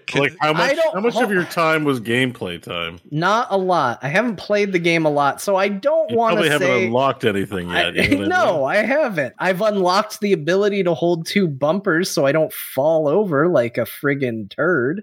Like here's the thing. I have a feeling I can kind of see why this game is really loved by a lot of people. I'm not there yet. The cinematic moments where they're dealing with, like the weird creatures, I don't remember what they call them. It does really well with the tension and the cinematography of it all. Like, it's all really great. It doesn't change the fact that all I've really done from a gameplay standpoint is walk, pick things up, and try not to fall over. That's all I've done from gameplay for my first several hours. I'm sure that will change. I'm sure eventually he was on a motorcycle at the beginning. I'll be on a motorcycle trying not to fall over. I'm bound to get there. I would like to just say, I mean that in the most joking, friendly way. It isn't to critique what you were saying, because I'm about to step in my own pile of shit soon too. But, because there are fans, obviously, of this game in our chat room and in our listenership. They bought us the game in some cases. Yeah. So it's just funny to hear you say that, because I'm like, really? there's no hook. There's nothing here. It's just walking and not falling over. Okay. I mean, it's definitely like the story and this creepy kind of world. There is a button I pressed and I was like, what is he doing? And I realized that Norman Reedus was holding his breath, and I was like, remember, poo grenades. Can I just hold this button? And sure enough, I held this button and I just watched his ability to hold his breath meter appear and start going. And then finally the game was like, hey, you can hold your breath until you black out, but you're going to black out. So you need to breathe. And I was like, yeah, I think you need to reserve. Then. You need to reserve judgment to figure out how to play. Figure out how to make your poo grenades. Yeah, I haven't made a poo grenade yet. There was a baby. I think my concern for whether I like this game or not, and I'm sure people will tell me, is I think I'm supposed to be more intrigued about the world than I am. Like, I think I'm supposed to be getting invested in the weird mystery of it all, and I really don't care yet. And I think, to me, a lot hangs on whether I'm supposed to care, because if I'm supposed to, we're in trouble, because I don't care. But if it's just like showing me stuff and I'm supposed to be like, all right, whatever, and it's going to build up to something from here, then we might be okay. But like right now, just what's this? Invisible handprints in the dirt. Isn't that weird? Here's a baby. Isn't that weird? I'm like, yeah, sure, it's weird, but I don't care. Like, I don't, it's sure. Yeah. I just don't know if it's supposed to be like Lost. Am I supposed to be sitting there going, why is there a polar bear? Why is there a polar bear? Guys, there's a polar bear. Like, am I supposed to be at that level right now? Or am I supposed to be like, yeah, that's weird. Freaking polar bear. Great. Huh. I don't know where I'm supposed to be on the spectrum of feelings towards this. Right now, I'm fairly indifferent. I think any gameplay that hinges on don't fall over is kind of dumb. I think the story has potential, but it hasn't done much more than some really tense moments. And there's some cool ideas, like there's rain, and if it rains on you, you age super fast, it looks like. But it just seems in the same way that I don't like Ready Player One, because it felt like it was constantly nudging me and going, remember? Yeah. This game feels like it's nudging me going, isn't that weird? Yeah. Isn't that weird? And I'm just kind of going, yeah, I guess. But I'm not feeling anything about it yet. So we'll see. I haven't given up on it, but I would be lying if I said I was having a great time with it. I very quickly was like, I'm going to play something else. I think this might be a slow burn one, though. Yeah, I have a feeling that's not based on much except chat rooms. Like, I can't wait for an update. I'm like, I have a feeling you haven't made it deep enough in it yet. Yeah, it sounds like the game is asking you. It's asking a lot of you. The question is, will it pay off? Right? Yeah. Sometimes it's worth it to get over those sometimes, humps, you know. Sometimes you're like, I'm not liking this game that much. But then you get to a certain point and you're like, oh no, I'm glad I stuck it out. So well, and we talk about that all the time with like other like TV shows, movies, games we play. Like, oh, if you just get through this season. I love Final Fantasy 14. It's like, oh, if you just get through the first 147 hours of the game, it's a real treat. The ultimate one of those, because I'm like, I'm out. I'm level 30. I'm out. I had enough. And you're like, but it's so good. Yeah. So it's not that I'm opposed to it. I'm just right now talking about the experience I've had. There have been some really cool cutscene moments, but beyond that, there hasn't been a lot. I'll admit, and it all the hasn't talk convinced me to change my opinion about Kojima being infatuated with famous people. Well, that's true. But I mean, the clip I just randomly found was him and Guillermo del Toro hanging out in some room. Him and Norman. Imagine if Scott was like Hideo, though, and all the crazy weird actors he knows that he'd put in his movie. If you had like the clout and money, if you had the clout, you'd do it. You'd do it. All these like weird actors that you love from films, like you would hire them all the time. Of course I would. That guy too. Of course I would. But I would also hope I would make a game that was more than just don't fall over. You know what I mean? Like, well, you'd hope, but you know, maybe. And again, you're right about the slow burn. He used to be an armchair developer. As you know, I often criticize the Survivors types games, so you never know. Well, and this game, this game made me, just talking about it in the last couple of weeks about people saying we should play it, and then John finally playing it. I just keep getting tempted to get back into Metal Gear 5, because I really like that game. Love Metal Gear Solid 5 so much. Yeah, I think that might be worth revisiting for me. I'm kind of in the mood. It's one of my favorite, like storyline wise, it's a little disappointing because clearly it's unfinished. Yeah. But from a gameplay perspective, God, do I love playing Metal Gear Solid 5. Yeah, it was so good. It's really, really good. And the PC version is the best. In case anybody out there doesn't know that you can do this, it is not hard to go into the PC version files and change the song that plays when the helicopter comes to get you. Yep. And you can make that helicopter song be whatever you want. You can have it. There was a while where I had the John Cena theme playing whenever it came to pick me up. Do you just overwrite the WAV file that's in there? It may be a WAV file. Like it's not. It might also be an MP3, but it's like literally yes. You just put it in there and give it the name, and then when the helicopter comes, it's not packed in some data asset directory or something. Which is weird because nobody does that anymore. The audio file. Hardly any games do that anymore. No one uses raw files. Back. I used to do that in 1999 when back in the day you could do that with every game because they didn't pack them into WAVs or whatever. They didn't know. Like StarCraft 1, I put fart noises into certain things, but they had to be exactly the length of the other file. They couldn't be any different, or else. Some of them did like a checksum or something to be like, oh, there's a problem. But not all of them did. Some of them you could put whatever the hell you wanted.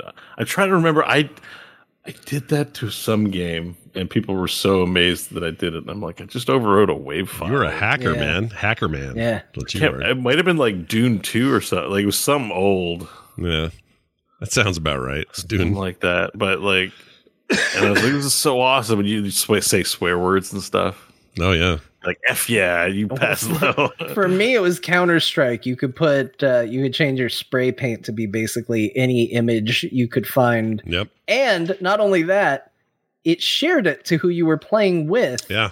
So it wasn't just client side. Naked people as their spray, and they'd put it up there because we were all teenagers playing. You'd spray naked people up on the wall, and then some horny teen would stop and look and be like, oh, boobs, and then you'd shoot them in the back right in the head while they're staring at the mural. Oh yeah, porn sprays. It was great. It was the greatest time in gaming right there. Porn sprays were interesting because that was a Half-Life relic that came from Half-Life, and Half-Life had code that didn't matter. You could put a giant penis in there and anybody could spray it anytime they wanted, and it wasn't client only, it was everybody saw it. Everybody saw it. Yeah, which is weird because that's like data at a time when everyone's using dial-up and crappy internet, and you're sending these like raster spray images across the internet. It's really weird. We sort of ruined it because if we hadn't done that so early, the fidelity on graphics would have gotten better, and then that kind of shenanigans would have been way cooler in 2022. Oh, can you imagine 4K boobs in like Call of Duty? Yep. What has he done, the hacker? But unfortunately, we had to ruin it during the 8-bit and 16-bit VGA, EGA eras of gaming, and we were all doing it 800 by 600, and we thought that was awesome, but it's a different time now. John, tell me finally about. I've been really curious about this one, Evil West. Should I be buying this game? It seems like it's made for me. I've heard a lot of mixed talk about it. Some people love it and adore it and think it's the greatest thing ever, and then some people are like, "This control's weird." So where are you? That was me. Yeah, it was me that you read. I think that was you. Yeah, weird. That was you. Yep. Evil West seems cool. It seems like a throwback to remember when games weren't either indie or AAA? Remember when there existed a spectrum of video games in between those two things? Like double A or single A or B. Yeah. Yeah. I remember that. This feels like it's back in that era because it doesn't. You play it and you're like, this kind of looks like a AAA game, but it's kind of dumb in a way that nobody would, in their right minds, ever greenlight this game for a AAA budget game. But it's definitely not indie. Like, it just feels like it's back in that middle ground, and it's really wild. So the game, I haven't played a lot of it, just to be clear. I put this in mentions because I loaded it up and spent a little time with it, just trying it out. I don't think I'm even out of what would be considered the tutorial, so I don't want to lay too heavy of a burden on my review of this game. But like, the dialogue is kind of corny as hell and kind of dumb, and it's really tongue-in-cheek, but it looks good.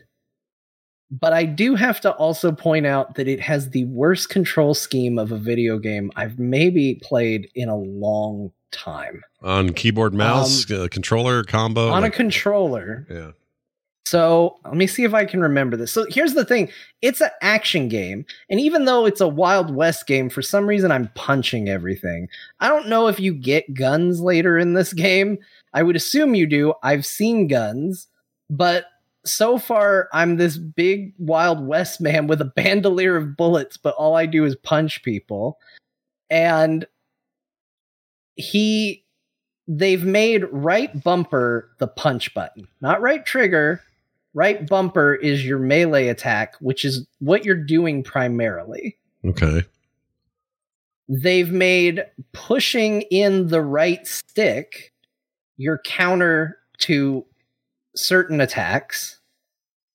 They've made pressing a slight dodge and double tapping A with a direction your full dodge. And I haven't unlocked many other buttons than that, but I just want to point out that we're like 3 button tutorials in and they're already like, all right, you're going to need to push down on the right stick of the controller. That's weird territory to be in for an important move. I'm constantly pressing the wrong buttons in this game. All right, you're in later gameplay. He is using a gun. He's definitely using a gun. I have some hope that maybe we're going to do something other than punch people for a while. I have heard good things about this game, and it's been good enough that I'm going to try to get into it. So, but in the clip you're even showing, you see when people blink like that, they try to teach you to use that point to use your counter attack. Kind of Doomish, which is right? By default, pushing in on the right stick, which is maybe the least time specific button you would ever want to pick. It's very Doom-like, though. It feels like 2016 and Eternal with that blinking. The guy blinks. Okay, now time for me to do the thing. And then you can do a big finishing move. It's got all of that in it. I think this game could be really awesome. I will report back because I'm going to play more. Right now, it feels like it would be a really great Game Pass game. Yeah. Is where I would say. Like a great Game Pass. Because this is $50 right now, right? Or something? Yes. It's a high price game. It's full price. Yeah. I don't know if I would recommend it for purchase just yet, but I want to play more of it and find out because it seems interesting. Again, it looks pretty good. It looks great. And the Western aesthetic is great. It's got a bunch of vampires and monsters in the Wild West, which is certainly a thing I'm going to be excited about. I just don't know. It hasn't been fun to play yet because I'm really hung up on how hard it is to play because I've never played a game that plays like this because they've made really weird control decisions. I guess I should go in and see if I can do it better, but you know, it's like if a game comes out nowadays and it's a first person shooter and it doesn't play like Call of Duty, you're like, why did they do this? This sort of feels more like a God of War, and then it doesn't control at all like God of War, and it kind of comes across as like, but why did they do this then? Yeah. You know, there's a template of what we expect these games to play like, and this doesn't seem to be following it, and I haven't gotten used to what they're trying to sell me on just yet. I do appreciate it more when these games, or when games tend to be in let's say they're shooters, and not try to reinvent the control system. Like lean into what people are already kind of have muscle memory for, and then you can tweak it on the outer edges. But for the most part, you know, RT for shooting, reload with B or X at the worst case. Like you have some options to keep it in the kind of Call of Duty Halo area. And if you start going too far out of that, it annoys the shit out of me usually. Even though, you know, you can get used to whatever, but I just don't know why you wouldn't lean into what people already know so that your game is immediately accessible, and then it will succeed on the other cool things you've done, and people aren't stumbling over controls. Yeah. I don't know. So I'll report on more about that. I feel bad because I feel like I harped on it just because it controls bad. But I mean, honestly, the amount of time I've spent with it, that's all I've had time to really do. I am going to get back into it. I want to try, before I go diving into menus and seeing if I can change the controls for the game, I want to try and see what they're presenting me, because sometimes when a game has really obscure controls, you get a few more hours in and they throw a mechanic at you and you're like, oh, I 100% get why they've done this now. Like it makes sense in the context of I have all my abilities. Right. And I don't think I'm there yet. So I want to give it a chance to show me what it's got. And then I'll see if there's a way to change it if I still am butting up against it. But yeah, I put a little bit of time into that. I'm going to play a lot more. I put a little bit of time into Control. I don't know why I got the urge to play Control again, but I love that game, and I never finished it, and I kind of want to do that, so I've played that too. Nice. So that's pretty much what I played this week, or past 2 weeks. I played a lot of games. Control is a good game. Yeah, it's a very good game. All right, well there you go. You played a lot. Jeez Louise. Yeah. Busy boy John. Bo, outside of COVID Simulator 2022 and the brand new Carpal Tunnel Syndrome Simulator 2022, two really great new short core games. You also played a bunch of Darktide, Warhammer 40k Darktide, which is not fully out. It's like a pre-order out sort of weird thing. Tell me more. Beta. It's basically out because they're not going to have everything out by launch anyways. They're already talking about December plans. So if you want to play the game, it's out. It's just a staggered release. Okay. So yeah, the game's out. It's fun as shit. It's taken over my life. It's my favorite thing to play right now. And it's good. Run, don't walk. Let me ask you this. I fully plan on going nuts with it. I want to go dive in. I played the what do you call it? Prologue for one of the characters, and I already know I'm going to love it. First of all, I was worried it was going to be too melee heavy, and it is a lot of melee, like the previous, like Vermintide was. But Vermintide hardly had any kind of range anything, and this game's got actually we didn't play it enough. We didn't play Vermintide near enough, so as you get to later builds and levels, there's actually tons of ranged. And John played the elf character, which I played recently. Yeah, I actually talked Mike and Crofton into finally playing Vermintide because it was $7. Yeah, and I played the elf lady, and I got the bow that's just you get 90 arrows, and you go. I'm like, oh, this is a range game. Like, it just depends what class you're playing. And in this one, lots of shooting. Yeah, the melee is important mechanic for dealing with hordes, but I play a sharpshooter. I'm shooting all the time. Psychers, using your magic all the time. Lots of shooting, lots of magic. Like, they're really distinct classes. If you like shooting, play the sharpshooter. Or maybe the Ogren. Some of the big weapons later seem pretty awesome. But the sharpshooter class, you're shooting all the time. If you don't like melee, don't play the Zealot, because the Zealot, he likes to get hit and he likes to melee things. It's a very rock, paper, scissors kind of thing with the classes. They all fill unique roles. Can you mix them at all? Could you do a whole group of the big giant guys, or is it always the same? You can do any combo. I mean, right now it's just matchmaking, although you can team up with friends. You can do anything. You can do 4 Ogren, 4 sharpshooters. Oh, that's interesting. I didn't know that. You can do whatever you want. It's not, they're not characters. So Vermintide, they were like characters. Here you're making your own character. You pick your own background and voice pack and and everything. So you're basically your prison rejects. You're heretics and disgusting people, and through cutscenes in the game, they're like, okay, you earn your freedom by saving the life of your warden, and they're like, well, you get to be free, but you're going to live a life of serving the emperor by you're clearing out the hive cities and the whatevers of the whatever scourges are in them. The city of Tertium is overrun by chaos beings, and well, you keep going on missions, you earn loot, and what's kind of nice about this is it sounds like Vermintide had a campaign. This doesn't have a campaign. This is like Deep Rock Galactic. It's like, here's the map, here's some missions you can go on. They're going to cycle every hour, and we're going to have seasons with different mission types and different things. So it sounds like they have remains to be seen, but it sounds like they have a content plan to keep the game fresh for longer. Less linearity is what it sounds like. It's super replayable. Yeah. I've played 51 hours. There's only 8 missions in the game for the longest time. I know some of the missions like the back of my hand now. I don't care. The game's fun. It's pretty good. So I'm looking forward to playing with some friends and getting that experience as well. But, people, Left 4 Dead's style games have been around for a while. A lot of the people have a good sense of what they're doing. So I find randoms has been pretty fun, at least on difficulty 1 and 2. Difficulty 3, you need some abilities, you need some coordination, but it really does. The talents and feats actually really matter. So it's also kind of a progression game, which is fun. That's awesome. I can't wait. So the Game Pass comes out on the 30th, which is, I think, the official launch date for the game period.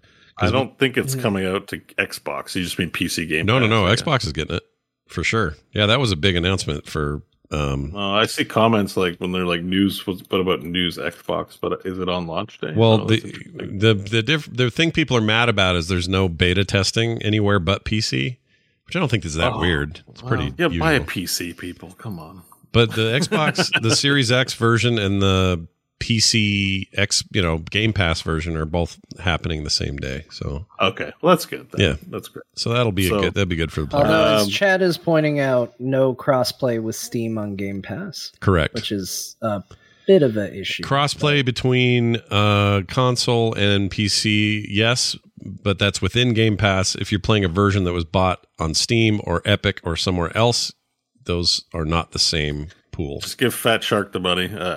It's really a non-issue for it's just my opinion. Obviously, I've been making people mad, particularly Crofton, when he's like, "Is it on Game Pass?" And I'm like, "Just buy it, you cheap bastard!" With certain games that are worth it, like this game's worth it. I'd rather worth noting, we own this game because it was bought by a viewer for us. Yeah, that's right. Or a listener, so just good to disclose that. Yeah, worth mentioning. I suppose railing on give them the money, just completely upfront. Somebody bought it for us. Good to disclose that, but I was going to buy it. This was a guaranteed purchase. Yeah, you were getting this no matter what. Talking about this for years, sure. So this was a no-brainer. I'm very grateful someone bought it for me, but yeah. My love. Say who? What, yeah, and I never remember his name. Remember who it was? I think it's in our show notes a couple episodes back. Yeah, we have to dig some tabs back and see. But my love of 40K video games knows no bounds, and these guys make, they don't make bullshit. They make amazing games, and as much as I loved Vermintide, the setting of just regular Warhammer, fantasy Warhammer, is not my jam, but 40K is, dude. Like, this game starts with all that bullshit, like, the Emperor King decided a thing was going on, and it's like all weird and trippy and Omni Messiah bullshit and all that. I love it so much. So to get to run around and shoot people while I'm in it. Oh, the other thing I want to say, I think the melee combat in this is very, very chunky compared to Vermintide. I think Vermintide chainsword. It feels a lot better. It feels like a thunk when you hit something. Yeah, even though I'm not getting any kind of like, I'm not getting actual feedback in a controller or in a mouse or anything, but it feels like I am. I feel like I'm hitting bone. Wait till you get the chainsword, because you can rev it up. It feels good, and the chain axe, you don't even need to rev it up. You hit something with the chain axe, and the teeth just pull into people. Oh, I'm so excited. It's awesome. Like, it goes automatic. You just hit them with a chain axe, and you're like, well, let me get it out. I'm so excited to play this. Gosh dang it. It's out now. Why am I not playing it? What am I doing? Yeah, it's basically out. Like, it's note, it's buggy. There's a long, extensive post on the Steam page. Yeah. Sure, it's elsewhere, discussing system requirements. It has high system requirements, probably due to poor optimization or whatever. There's just a lot of bitching about this. Runs really smooth for me. There's a little bit of pop in that I don't love, but it's crashes. It's random. So I have a 3060 with a RTX 3060. Yeah. If I turn ray tracing on, good chance my game will crash. Oh, weird. In the middle of the mission. My 3080 hasn't crashed yet, but it's still, I don't know. I get 3080, you're probably okay, but a lot of people have these like 2000 series, like 2080 supers are having problems. 3060s are having problems.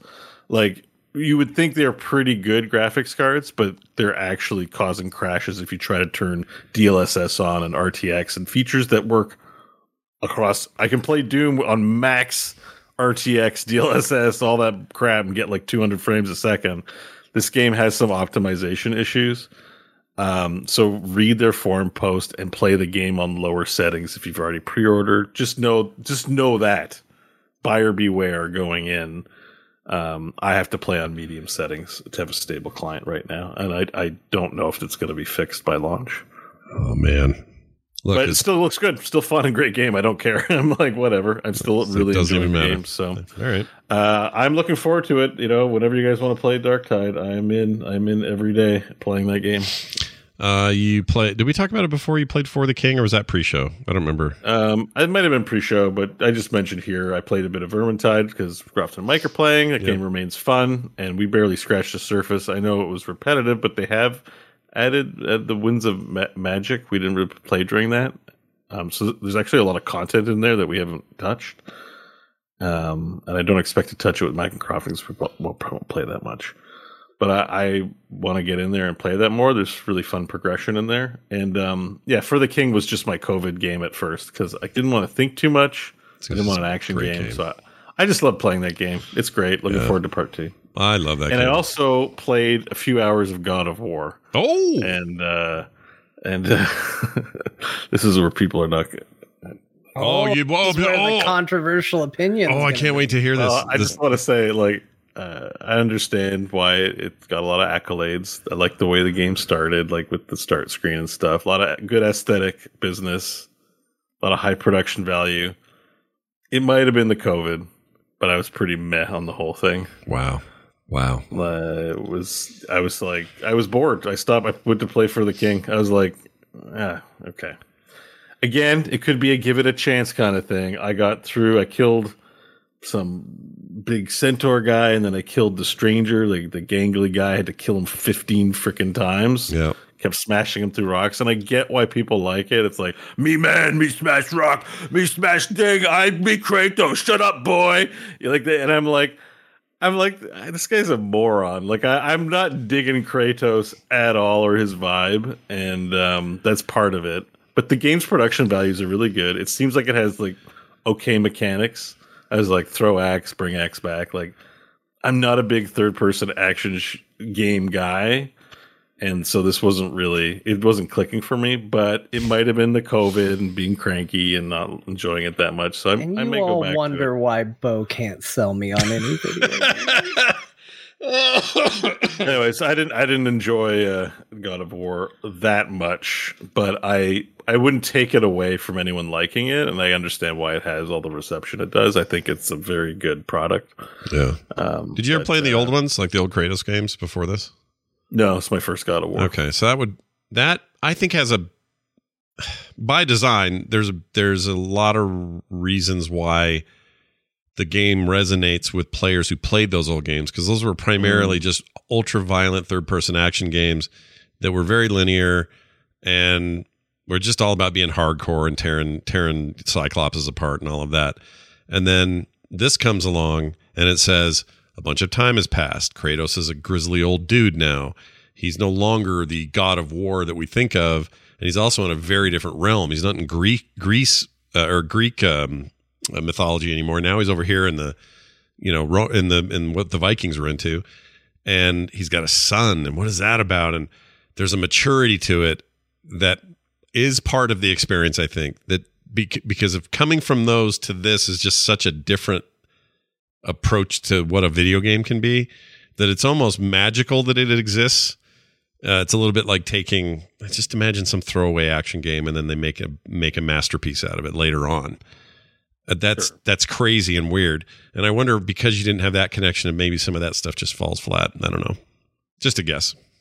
It was mostly the gameplay. Like, I could appreciate the cinema. It's like very similar to Death Stranding. It's like I can appreciate the cinematic, one shot that they do with it. Even though I'm like, Kratos isn't a very interesting or likable character to me, but the gameplay itself I was like, oh, this is third-person action game, like definitely is that, no question about that. Not my cup of tea. So it was like, I don't think I'm going to be able to endure the gameplay just to get to the cutscenes of an already, I find, not very likable character. Do you watch? Do you watch? But it could have. Do you watch Stargate back in the day? Is that a thing for you? The show? I've seen the movie, but I'm not a big. I don't think I watched it. Never saw the series. Okay, the guy watched a few episodes. The guy who plays Kratos is from that, and so I have fondness for that. I think if I'm to admit why I like God of War so much in its current incarnation is because I have these other tendrils to it.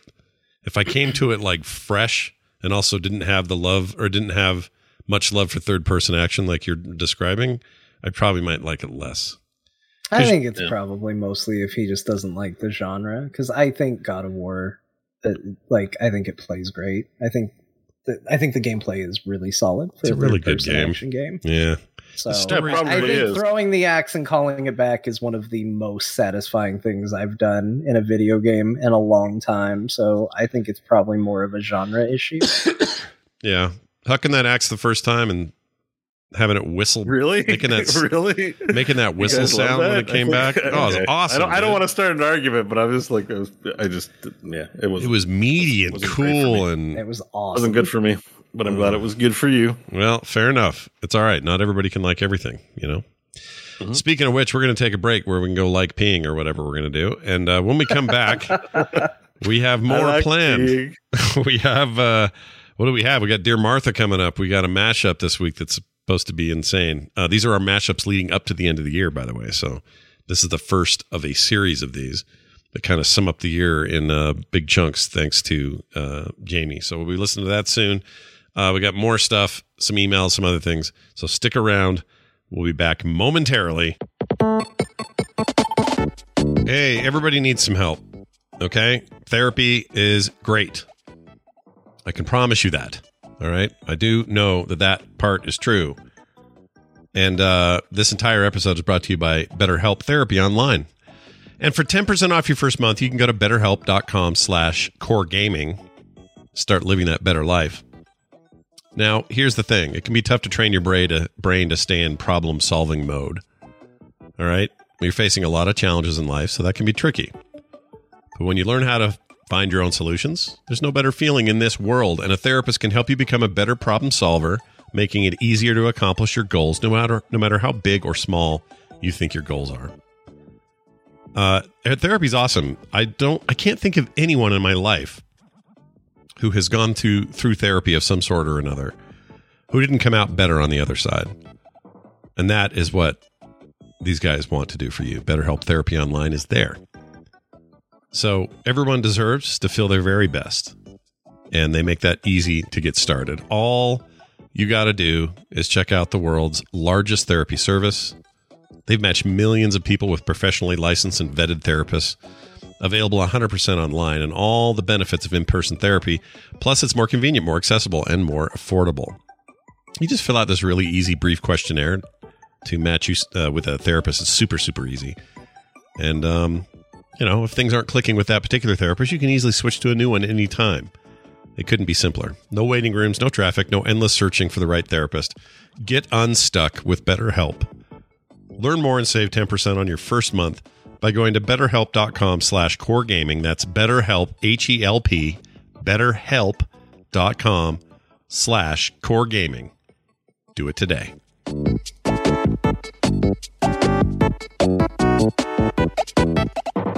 All right, we're back, everybody. Welcome back to the show. We took a little bit of a break, but now it's time for us to dive into a Dear Martha. Yeah, that's right. John puts together this rad review of an old video game magazine from a long time ago, and we talk about it right here. So, John, anything special here? I know you got a lot of visuals this time, but... A lot of visuals this time. I think you'll be able to keep up with where they are. This is going to be fast shifts between the images all near the end, but I think you'll be ready. All right. I feel ready. That's it. Here we go. My dearest Martha, today's Retro Game Magazine review is Electronic Gaming Monthly, issue 28 from November 1991. And I chose this issue because the cover is a very strangely cropped Teenage Mutant Ninja Turtles piece of art that I used to have as a poster, and would later go on to become the box art for the original Ninja Turtles NES game. The actual full image is awesome, and calls back to a time before the cartoon, when all the turtles wore red, and could only really be identified by their weapons. Anyway, that's what drew my eye, but it has very little to do with the actual issue. Sure, they do talk about the Teenage Mutant Ninja Turtles 3 video game, the game that would later be known as TMNT 3, The Manhattan Project, not the stupid third movie where they get pulled back into time, back to feudal Japan because of a magical lamp. Honestly, this issue was huge. It was 272 pages long. A lot longer than I had time to read this week. What? I'm a busy time traveler. You think I got whisked back to 1991 and I just sit around reading magazines all day? Well, I don't, so I didn't read the entire thing. But I do feel compelled to mention that 31 pages of this magazine is devoted to the Atari Lynx. Let me let that settle in for you. 31 pages entirely about the Atari Lynx. It's the hot new console, John. The hot new one. It's a glorified ad posing as an article, but it's also the most anyone has ever talked about the Lynx prior to the magazine being published, and it is also the most anyone has said on the matter ever since. My Atari Lynx came with a free copy of Batman Returns, which had to come via mail order after the purchase of the system. I think the game finally showed up a year later, when I was already all the way done with being an Atari Lynx owner. Also, the game was bad. Speaking of ads, this was a weird time for magazine ads. I can't tell you, because I refuse to count, how many ads in this magazine are just white backgrounds, black text with punchy write-ups about a thing, and 3 to 4 screenshots. Doesn't matter which publisher, console, or anything, there are so many of these. Here's one for a game called Atomic Punk. Art, 3 screenshots, and text that reveals Bomberman had a son, and this is him. Maybe it's a Nintendo thing. Maybe it's a Hudson Soft thing. Nope, here's another one for a Sega Game Gear game called Devilish. Art, 3 screenshots, text talking about UFOs in this occult game. Can I do another one? Sure can. Here's Bugs Bunny Crazy Castle 2. Art, 2 screenshots, text revealing he used to date someone named Honey Bunny. Or, here's a Super Nintendo game called Draken. Art, 2 screenshots, text promising 3D on the SNES, so I'm sure it's great. However, one of my favorites is for the Captain Planet game. It's a lot like the others, but instead of screenshots, it's random pictures from the show, and the text says, "We took some of the worst garbage on TV and turned it into a great video game." Now, yes, I know they mean pollution, but that's not how it sounds. It's a self-slam. That's great. But as fun as a template or accidentally dunking on your own IP is, my personal favorite ad in this issue is for the Gamekeeper, a large carrying case for your Game Boy games. It's like the print version of Has This Ever Happened to You? Complete with a kid trying to carry so much, he's literally a chomp away from eating one of his games. But just look how happy he is to have that Gamekeeper, Martha. Just look. Well, that's my retro magazine review. Another example of me just talking about myself, the advertisements, and then leaving you with a sense that I didn't actually read or review anything. In fact, you might be waiting for me to correct those assumptions, but I'm not going to. Just try not to think too much about it. Much like my penchant for offering visual observational humor in a purely auditory format, or the exceptionally thin meta time travel story layer over this whole ordeal, it's better that you know it's there, but not really linger on it. Yours in time, S. Beckett 91. Oh, man. Very poetic ending to this one. I like that one a lot. The Game Boy really is the best console ever made. It was pretty great. Handheld. It was pretty great. Except that kid's got that big, weird, freaking thing. I had the magnifying glass. Is that what you're about to say? Yeah, it's so big, though. It's like a giant hood on the front and then comes around. It's like a whole separate device. But look how happy he is, Scott. Look at the joy in that kid's He's pretty stoked, I'll give you that. And he's wearing acid wash jeans, so it's perfect for the time. Also, I didn't realize that Bomberman was Tekashi 6ix9ine's dad. Is it really? Wait, what? No, but like the rainbow hair. This rainbow hair kid looks like that rapper guy. Yeah, that's Bomberman's son right there. Yep, that's he's him. the guy. That's canon. That's in universe. Never even heard of that game. So. I'm not joking. I could have done.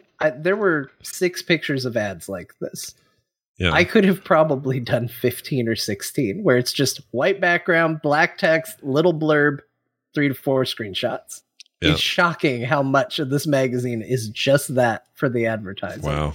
It feels early for that. 91 I would have thought was a more pure journalistic time for these magazines and not the ad fest that they became in the 90s. Late 90s, I guess, but that's, I don't know, surprises me. Never know. Well, you're doing a great service for us and for the people of the world, and we hope you continue to do it. Real quick, I wanted to mention this: Blizzard no longer can do China stuff. They had a disagreement, not a disagreement.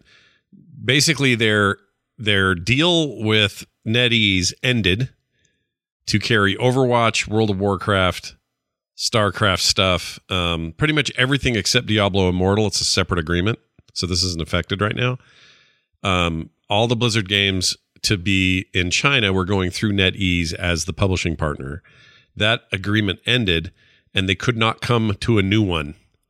So, quite literally, in January, all Blizzard games, with the exception of Immortal, are getting yanked from the Chinese market for a ton of reasons. This isn't necessarily a breaking down of issues between NetEase and Blizz, although we don't know the details. Maybe it is a little bit, maybe it isn't.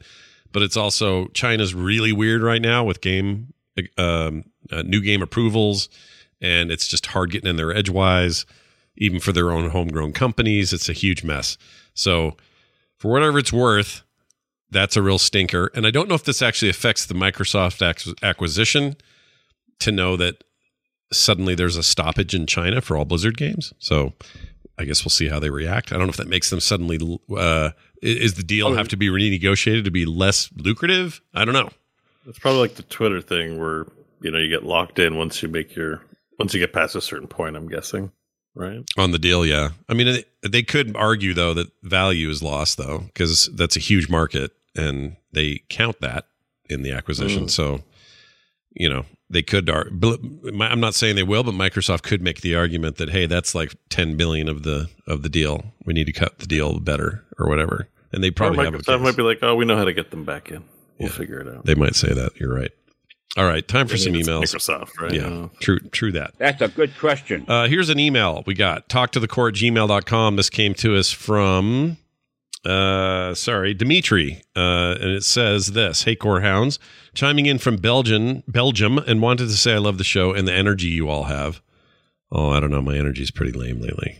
At least last couple of weeks. Anyway. Well, we're it's not suffering from COVID. It's not the show's fault. It's a virus. Let's go easy on ourselves this week. That's true. It says, it's kind of my attention there's been a drastic change in John's behavior. Fortnite, mobile games, DLCs, battle passes in all caps?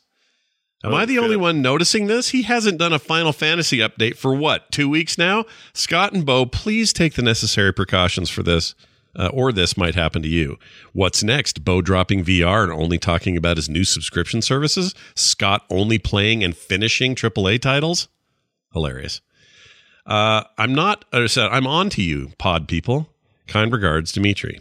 P.S. I'm currently playing Dragon Quest 8. No, that'd be 10. No, that'd be 11. That'd be 11. Yeah. On the extra tier of PlayStation Plus, and concerning JRPGs, it's really good, even beating Final Fantasy 5, 6, 7 remake by a long shot. Maybe a nice series for John to play after FF. I think 11's good. I have played 11. I didn't beat it, but I quite enjoyed that game. So maybe you're right. But John, what do you say about this? This besmirchment of your gamer world earlier in this email? I mean, to be fair, I don't talk about Final Fantasy on the show anymore because Bo and Scott they let me. but they don't really let me. Like, there's permission, and then there's permission, and then there's don't drag us into this. This is not true. It's literally on my list. It's crossed out, but on my what I played list down at the bottom, it says also played, but nothing new to say. Final Fantasy XIV, Fortnite, and Return of the Obra Dinn. I just didn't have anything in particular to say about them. Yeah. So Final Fantasy is almost a weekly play. I just talk about it on Garrett and Kyle's podcast. This is where I talk about. Oh yeah, you were on the grinding gear. You were on the grinding gear. Oh, I didn't know that. Grinded your gears with Kyle and Garrett. Oh, nice. But no, I do still play Final Fantasy. Although I will say I'm hitting a bit of a slog with 10. I've had to take a bit of a break with 10. 10 is breaking me a little bit. Oh wow. And I can't exactly say why, but it is. I have not streamed. The charm of bitmaps is gone now that you're in full 3D cinematic I'm in mode. 3D and I have to hear Tidus laugh in my ear. It's just a bit much. You got to play more of that goofball. What's it called? Something ball. What is it? Void ball. What is it? This weird sport you play. Oh, Blitzball. Blitzball. Yeah, Blitzball's a void ball. Void ball. It's a real thing. Void ball. Why not? Yeah. But yes, I am branching out. I talked a little bit on this episode. I went from Cyberpunk 2077, a very John game, to I needed a palate cleanser, and I tried Fortnite. And we knew from the day Marvel Snap was announced, I was weirdly into it, and I continue to be weirdly into it. I can't explain it. Maybe I am a pod person. I didn't realize it. You might be. Yeah. I think maybe it's more just Ben Brode and company make really good card games for people like me that don't particularly care about card games. Yeah. That was the thing with Hearthstone when it first came out. It didn't have all this MTG baggage. You know, it was only 40 cards in a deck. Whoa. Yeah. For 30. Right. You know, they the same DNA is there for sure of making it more accessible. Yeah. Yeah. And fun. So, but yeah, I think it's important to branch out every now and then. Try genres you don't typically like. That's why I tried Death Stranding, to be honest. Like, will I like this? And who knows? Maybe I will. Right now, holding two trigger buttons to not fall over is a little weird. But you had a fine range of games. There's nothing wrong with the games. I agree. Yeah, you had the most diverse group of the day, for sure. I'm used to me having too many weird games on my list, but you had a bunch. That's good. I'm also once again back in a lull of not knowing what to play. Yeah, those come and go. Sure. Dark Tide. Dark Tide. All right. Worried I might get burned out of Dark Tide before we all get to play. Dark Tide. Here's a quick text from Randy, who wrote in, not Frog Pants Randy, different Randy. Says, "Hey guys, love the show. On your last episode, John made reference to the Denny's in Phoenix. I live here as well, and it's a very real thing. Probably one of the better Denny's around," says Randy. So nothing but confirmation that gay Denny's is the best Denny's.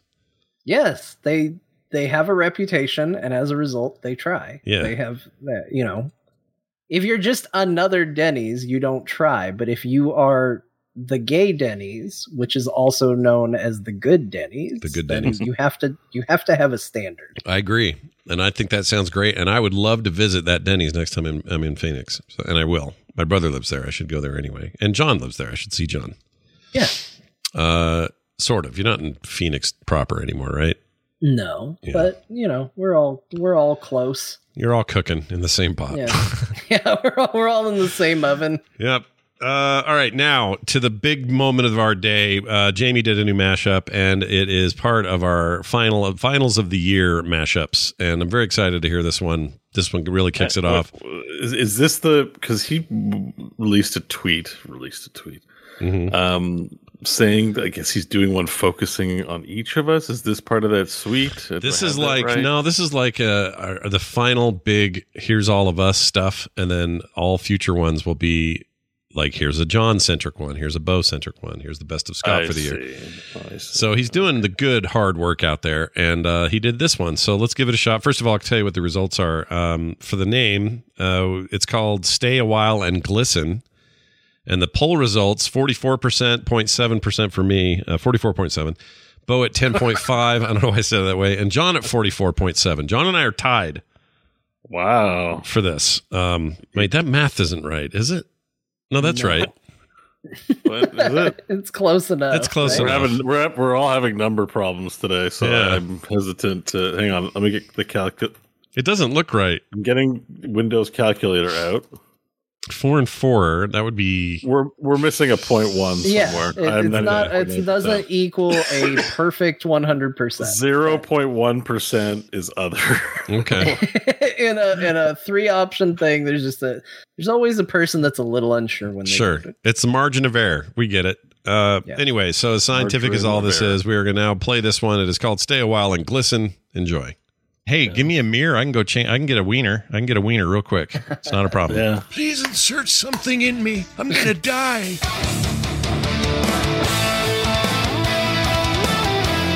And now you have modern day Saints Row gangsters. Why are you showing dildos? Sorry, I wanted the chat. I should have warned you. I was trying to find it for the chat. It's like, John, sorry, what you're saying isn't interesting. No, so I'll I just love show what you're dildos saying. to the chat while you're talking. I do this all the time. It's my bad. I don't know how dudes get away with thongs because here's my experience. Women, No, go ahead. Women are Let's hear it. Women are beautiful and can get away with a lot of that sort of stuff because they're lovely human beings. Men are disgusting horse pigs. I'm doing a finger show. Can anyone guess what I'm doing? Why net? What sound? I don't know.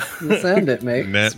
I'm a cringe boomer, and I'm like, doesn't everyone make that sound when they're having sex? I'm just saying, it's like a hairy The black whole time hole. I'm watching The Hound, I'm like, I assume like those guys have the shittiest asses in the universe. Like they probably don't wipe or anything. But that's my problem. If you're wearing one of these thongs and you're a dude, you got like a hairy black hole going. No one in medieval times should be wearing a thong. They don't have toilet paper. In those Ding. days. Correct. John, I So- cannot figure this poster out. Why is the bat signal in it? I don't know. But everything It's else really is at weird. least baseball related. Here's some games. Here's some peanuts at the ballpark. Here's a hot dog and a drink. Yeah, Players. but why is the hot dog in the drink ejaculating? Don't wear a thong if you're a dude. That's all I'm saying. Well, do what I you think want. Do what nobody you want. I don't here care. should wear a thong on this show. Nobody wants to see No. Oh my any gosh. of the three of us. Picture one of the three of us in a man thong, and that's all we got It's on. worse than you can Oh. possibly imagine. Oh my gosh. Why would you subject yourself? And do you see the bat that the guy at the bottom has? Like, I do think it is supposed to be a Twizzler, but It looks like is- a sex toy for giants. You think No, he's I alien? don't think so. That's why I said fish, like just a vaguely alien, otherworldly, Like another smell world about fish. him. So it's got testicles for eyeballs, and it speaks out of its anus. Like it's Yeah. a Half-Life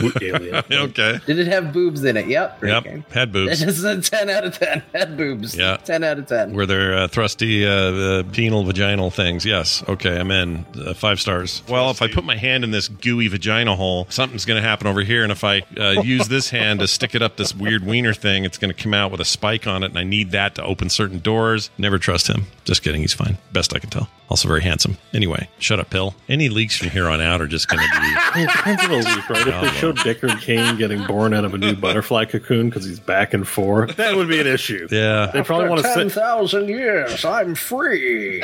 he's Butterfly Cain, M Butterfly Cain. No Oh, longer shit. Deckard. Okay, you got me. I want what you're describing, except I'd like him to be birthed from the underside of Asmodan, if I could make that work. Yeah, Asmodan just shits out this white little greasy human. I guess we killed him, so he's Can dead. you do the VA for his birth? Like, what is the first thing he says when he's born? Oh, stay a while and glisten. He's Ew, from because he's full of placenta. Asmodan's placenta. Ugh. I'm glad you got it. I thought I was going to need to describe it. All right. Stay a But, while and glisten is today's title. We're not doing anything but that. That's hilarious. And I did. I named the episode Stay a While and Glisten, and I still forgot John did it. I didn't remember any of that conversation I don't either. at all. It's all Wow. It's all in the past. We man. had a tame one today. That's the one thing I've learned from listening to that. I'm like, I don't think we said the word ejaculation, dildo, No. put my wrist in a vagina, like none of that. None of it. No. What was I even? I was describing Gordon. Scorn. Yeah, that game. Yeah. Oh my gosh, that game's so gross. All right. Well done. Thank you, Jamie. Can't wait for these end of year stuff that you're putting together. Great stuff. As always, I want to thank a couple of patrons for joining the show since we last spoke. Seb, Doug, Kenneth, Ivan, Casual Terror, and Jim Jensen. All of them. All of them joined up. And Something about casual terror in between Ivan and Jim Jensen that Yeah. like really just got to me. It's pretty good. It's like Ivan, Casual Terror, Jim Jensen. Yeah. We just let a demon sit there in the middle without too much scrutiny. Yes, they didn't seem to notice. They didn't notice I was here. Bruh. Casual Terror could be like an Eastern European name, like Casual Terror. Casual Terror. Yeah. Well, we are pronouncing it very wrong. I am Casual Terror, and I am from Lithuania. See, you've convinced me. We've besmirched this poor man's reputation. But thank you all. You guys are all great. And Jim Jensen, he is the nicest guy ever. He also gave us COVID. He's the COVID guy. Oh wait, not you, but okay. Like, wow. So Jim lives near here. He's a local, and he'll come by once in a while. And the other day, 2 weeks ago, brought some gifts for Kim's birthday and some clothes for the kids, and just they're just wonderful human beings. And they didn't know it, but they brought COVID with them, gave it to us. And then about the same time as us started having symptoms, and then everybody was sick after that. So, and then you gave it to me. And then I gave it to Bo via Discord. VR chat. Yeah, VR chat. That's what I meant to say. We were doing some of that, what do you call it? Rubbing up on your number or the name? What's it called? Rubbing up on your number name. No. There's a name number. There's a name for this. Maybe you want to rub it up on your number name? ERP. I was doing some ERP with Bo, and I gave it to Bo. So, yeah. ERP is what? And erotic role play. There we go. Okay. Yeah. You gotta get in there again. I'm so mad. I can't. We're live. Oh man, I can't not think about how that transition. No, I said sound. that wrong. What's ERP again? But I can't get VR or I can't get Among Us VR to run. It keeps crashing in Steam, and I've been mad at my headset ever since, and I haven't touched it. Oh wait, we forgot to talk about sex chess. Oh, yes. Who gave you someone gave you sex chess? The developer sent me a key for sex chess, but I haven't cashed it in yet because I'm not sure I want to. You should. You need to tell us you need to review sex chess. I think he found me on a Twitter search because I made a joke about sex chess because the Bible's now available on Steam soon. It's in early access. Yeah. The Bible's in early access. I made a joke on Twitter. I'm like, after sex chess, you can read the Bible. Yeah. And I think he found me and sent me a key. There's no text, no message, just key. Wow. Here's your sperm. Wow. I was sad to hear you got a key because we ended a show like 2 weeks ago, and the first thing I did after we ended the show was go, guys, there's a game on Steam called Sex Chess, and I started sending you screenshots of it. Yeah. We didn't even get to talk about it on the show. Do this experiment, make a joke tweet, like try to make a Dees one, and see if he sends you a key. And it worked for me. Yeah. I'm looking at it right now. Hold on. The name of the company that makes it is, I think, Evil Boobs Dev or something like that. Mm-hmm. And they do, and that's his Twitter name. That's how I put 2 and 2 together. It's so the best Evil Boobs Cult. The best I can tell is the people on the board are naked, and when they go and they get a, like, let's say a bishop gets a pawn, then they really do get it. A pawn. Yeah. They get upon the pawn. Well, the picture I sent you was a dude with an elephant head and an erection. It's horrendous. I read the Steam reviews, and apparently it doesn't even follow the rules of actual chess, so there's a lot of chess purists in there complaining. Excuse me, but this game of chess does not have en passant, which is an important move in chess. Oh my god! Down. It's reviewed really well. People like it. No, is it? Yeah. Well, Bo, try. I think people just review porn games well because, like, sometimes you just see the Chad and ASCII. Look, if you're playing a game and the game makes you finish, you're in a good state. Here's a thumbs up review. Hang on, listen to this. All right, I'm gonna die. Bismuth says, "Sorry, best chess game ever. Who knew pawns could move to any space on the board?" That's amazing. That tells me. You know what that tells me? That tells me that the game is more about the sex and less about the chess, and the fact that there are people buying this game and are mad about the chess rules. I don't even know what to make of that. I think it's wonderful. What a wonderful thing. But you can buy chess in so many other ways. I don't know. Yes, but I want to play a stimulating game of chess, and then I want to touch myself while looking at the pieces. Yes. And I want to play serious chess. I don't want to play kiddie chess. I want to play seriously. See, honestly, you might be right as to why that's so weird, but Anyway, more on sex chess after Bo has a chance. By the way, play. this guy, speaking of one-handed games, there should be a porn survivors game. Oh, there is. I almost bought it as part of the test, and then I got too embarrassed about the idea that people would see that I bought and played We've come this But far down the well of Survivor games. I almost played it. What's the name? What is it? There's a less porny one, and then there's a actual porny one. It's the same game, but they have like a censored version. I don't remember what I saw a zombie one that kind of looked interesting. As long as these games are like $4, I'll probably keep trying them. But I don't know if I want a porn one or not. Because it's called Sexy Mystic Survivors. That's what it is. Sexy Mystic. Sounds great. So, do not show footage of Sexy Mystic Survivors to the stream, Scott. Okay, but how? But okay. They might see the reflection of my glasses. Everyone squint really hard. Hey, it's 10% off right now. All right, let's see. Hey, this looks just as good as Soulstone Survivors, man. It does, actually. I think it might be artistically the best quality one that I've seen. There's some big areolas there. So hold on a second, though.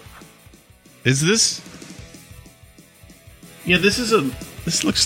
The gameplay kind of looks legit.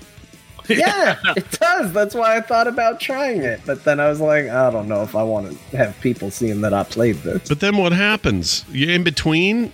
Well, you think you pass a level and then you go bang. You know. If you survive, you get to, see some boobs. Anime boobs, mind you. I'm a little disappointed in that execution, though, because I would expect in a porn game like this to have giant flying boobs, and I got to kill them all with my dildo machine gun. Hey, Mango Party, who makes that game, they made Orc Massage. These are the same people. Oh. Are you kidding me? No, are you real. kidding me? That's what it says right down here below. They make a bunch of games called like Latex Dungeon, Beautiful Mystic Survivor. Oh we already did that. Beautiful Mystic Defenders. You don't like Tower Defense, so I don't know for that one. Something called I Got a Cat. That's weird. I don't know what to make of that. All right. Well, anyway. No, it's I Got a Cat Made. I read it wrong. I Got a Cat would be a really curious, like, very pure, innocent, touching game in this library of porn. Yeah, it's like, I got a cat. prolific developer, though. They have lots of titles, all for $1. Yeah, they're not slowing down for anyone. Anyway, go check those out if you're so inclined. Next week, we'll be back together and doing another one of these as we hurtle towards the Christmas holiday. Sometime before the first of the year, we will have our list of best games of 2022. And we should probably put our heads together and talk about how we want to structure that this year. But I think it could categories, what games we finished. Yeah, should be fun. Oh, that's going to be fun. Games finished. Yep, finished games. Best early access games that aren't actually out yet. Best games we barely touched. Best Elden Ring. I think there's only one. And the award for Best Elden Ring goes to Elden Ring. Yeah, oh my gosh, the competition must have been stiff. Anyway, that'll be next time right here on Play. No, this isn't Play Retro. Right here on Core. So do that. In the meantime, go have some fun. Go play some games. Don't get COVID. It really sucks. And we'll be back next time with more. We'll see you then.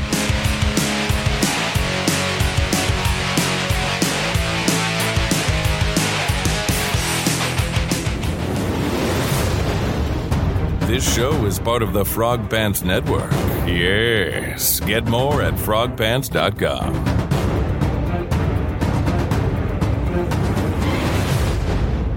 A fine slave you would have made. Yeah.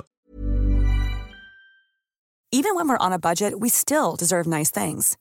Quince is a place to scoop up stunning high-end goods for 50 to 80% less than similar brands. They have buttery soft cashmere sweaters starting at $50, luxurious Italian leather bags, and so much more. Plus, Quince only works with factories that use safe, ethical, and responsible manufacturing. Get the high-end goods you'll love without the high price tag with Quince.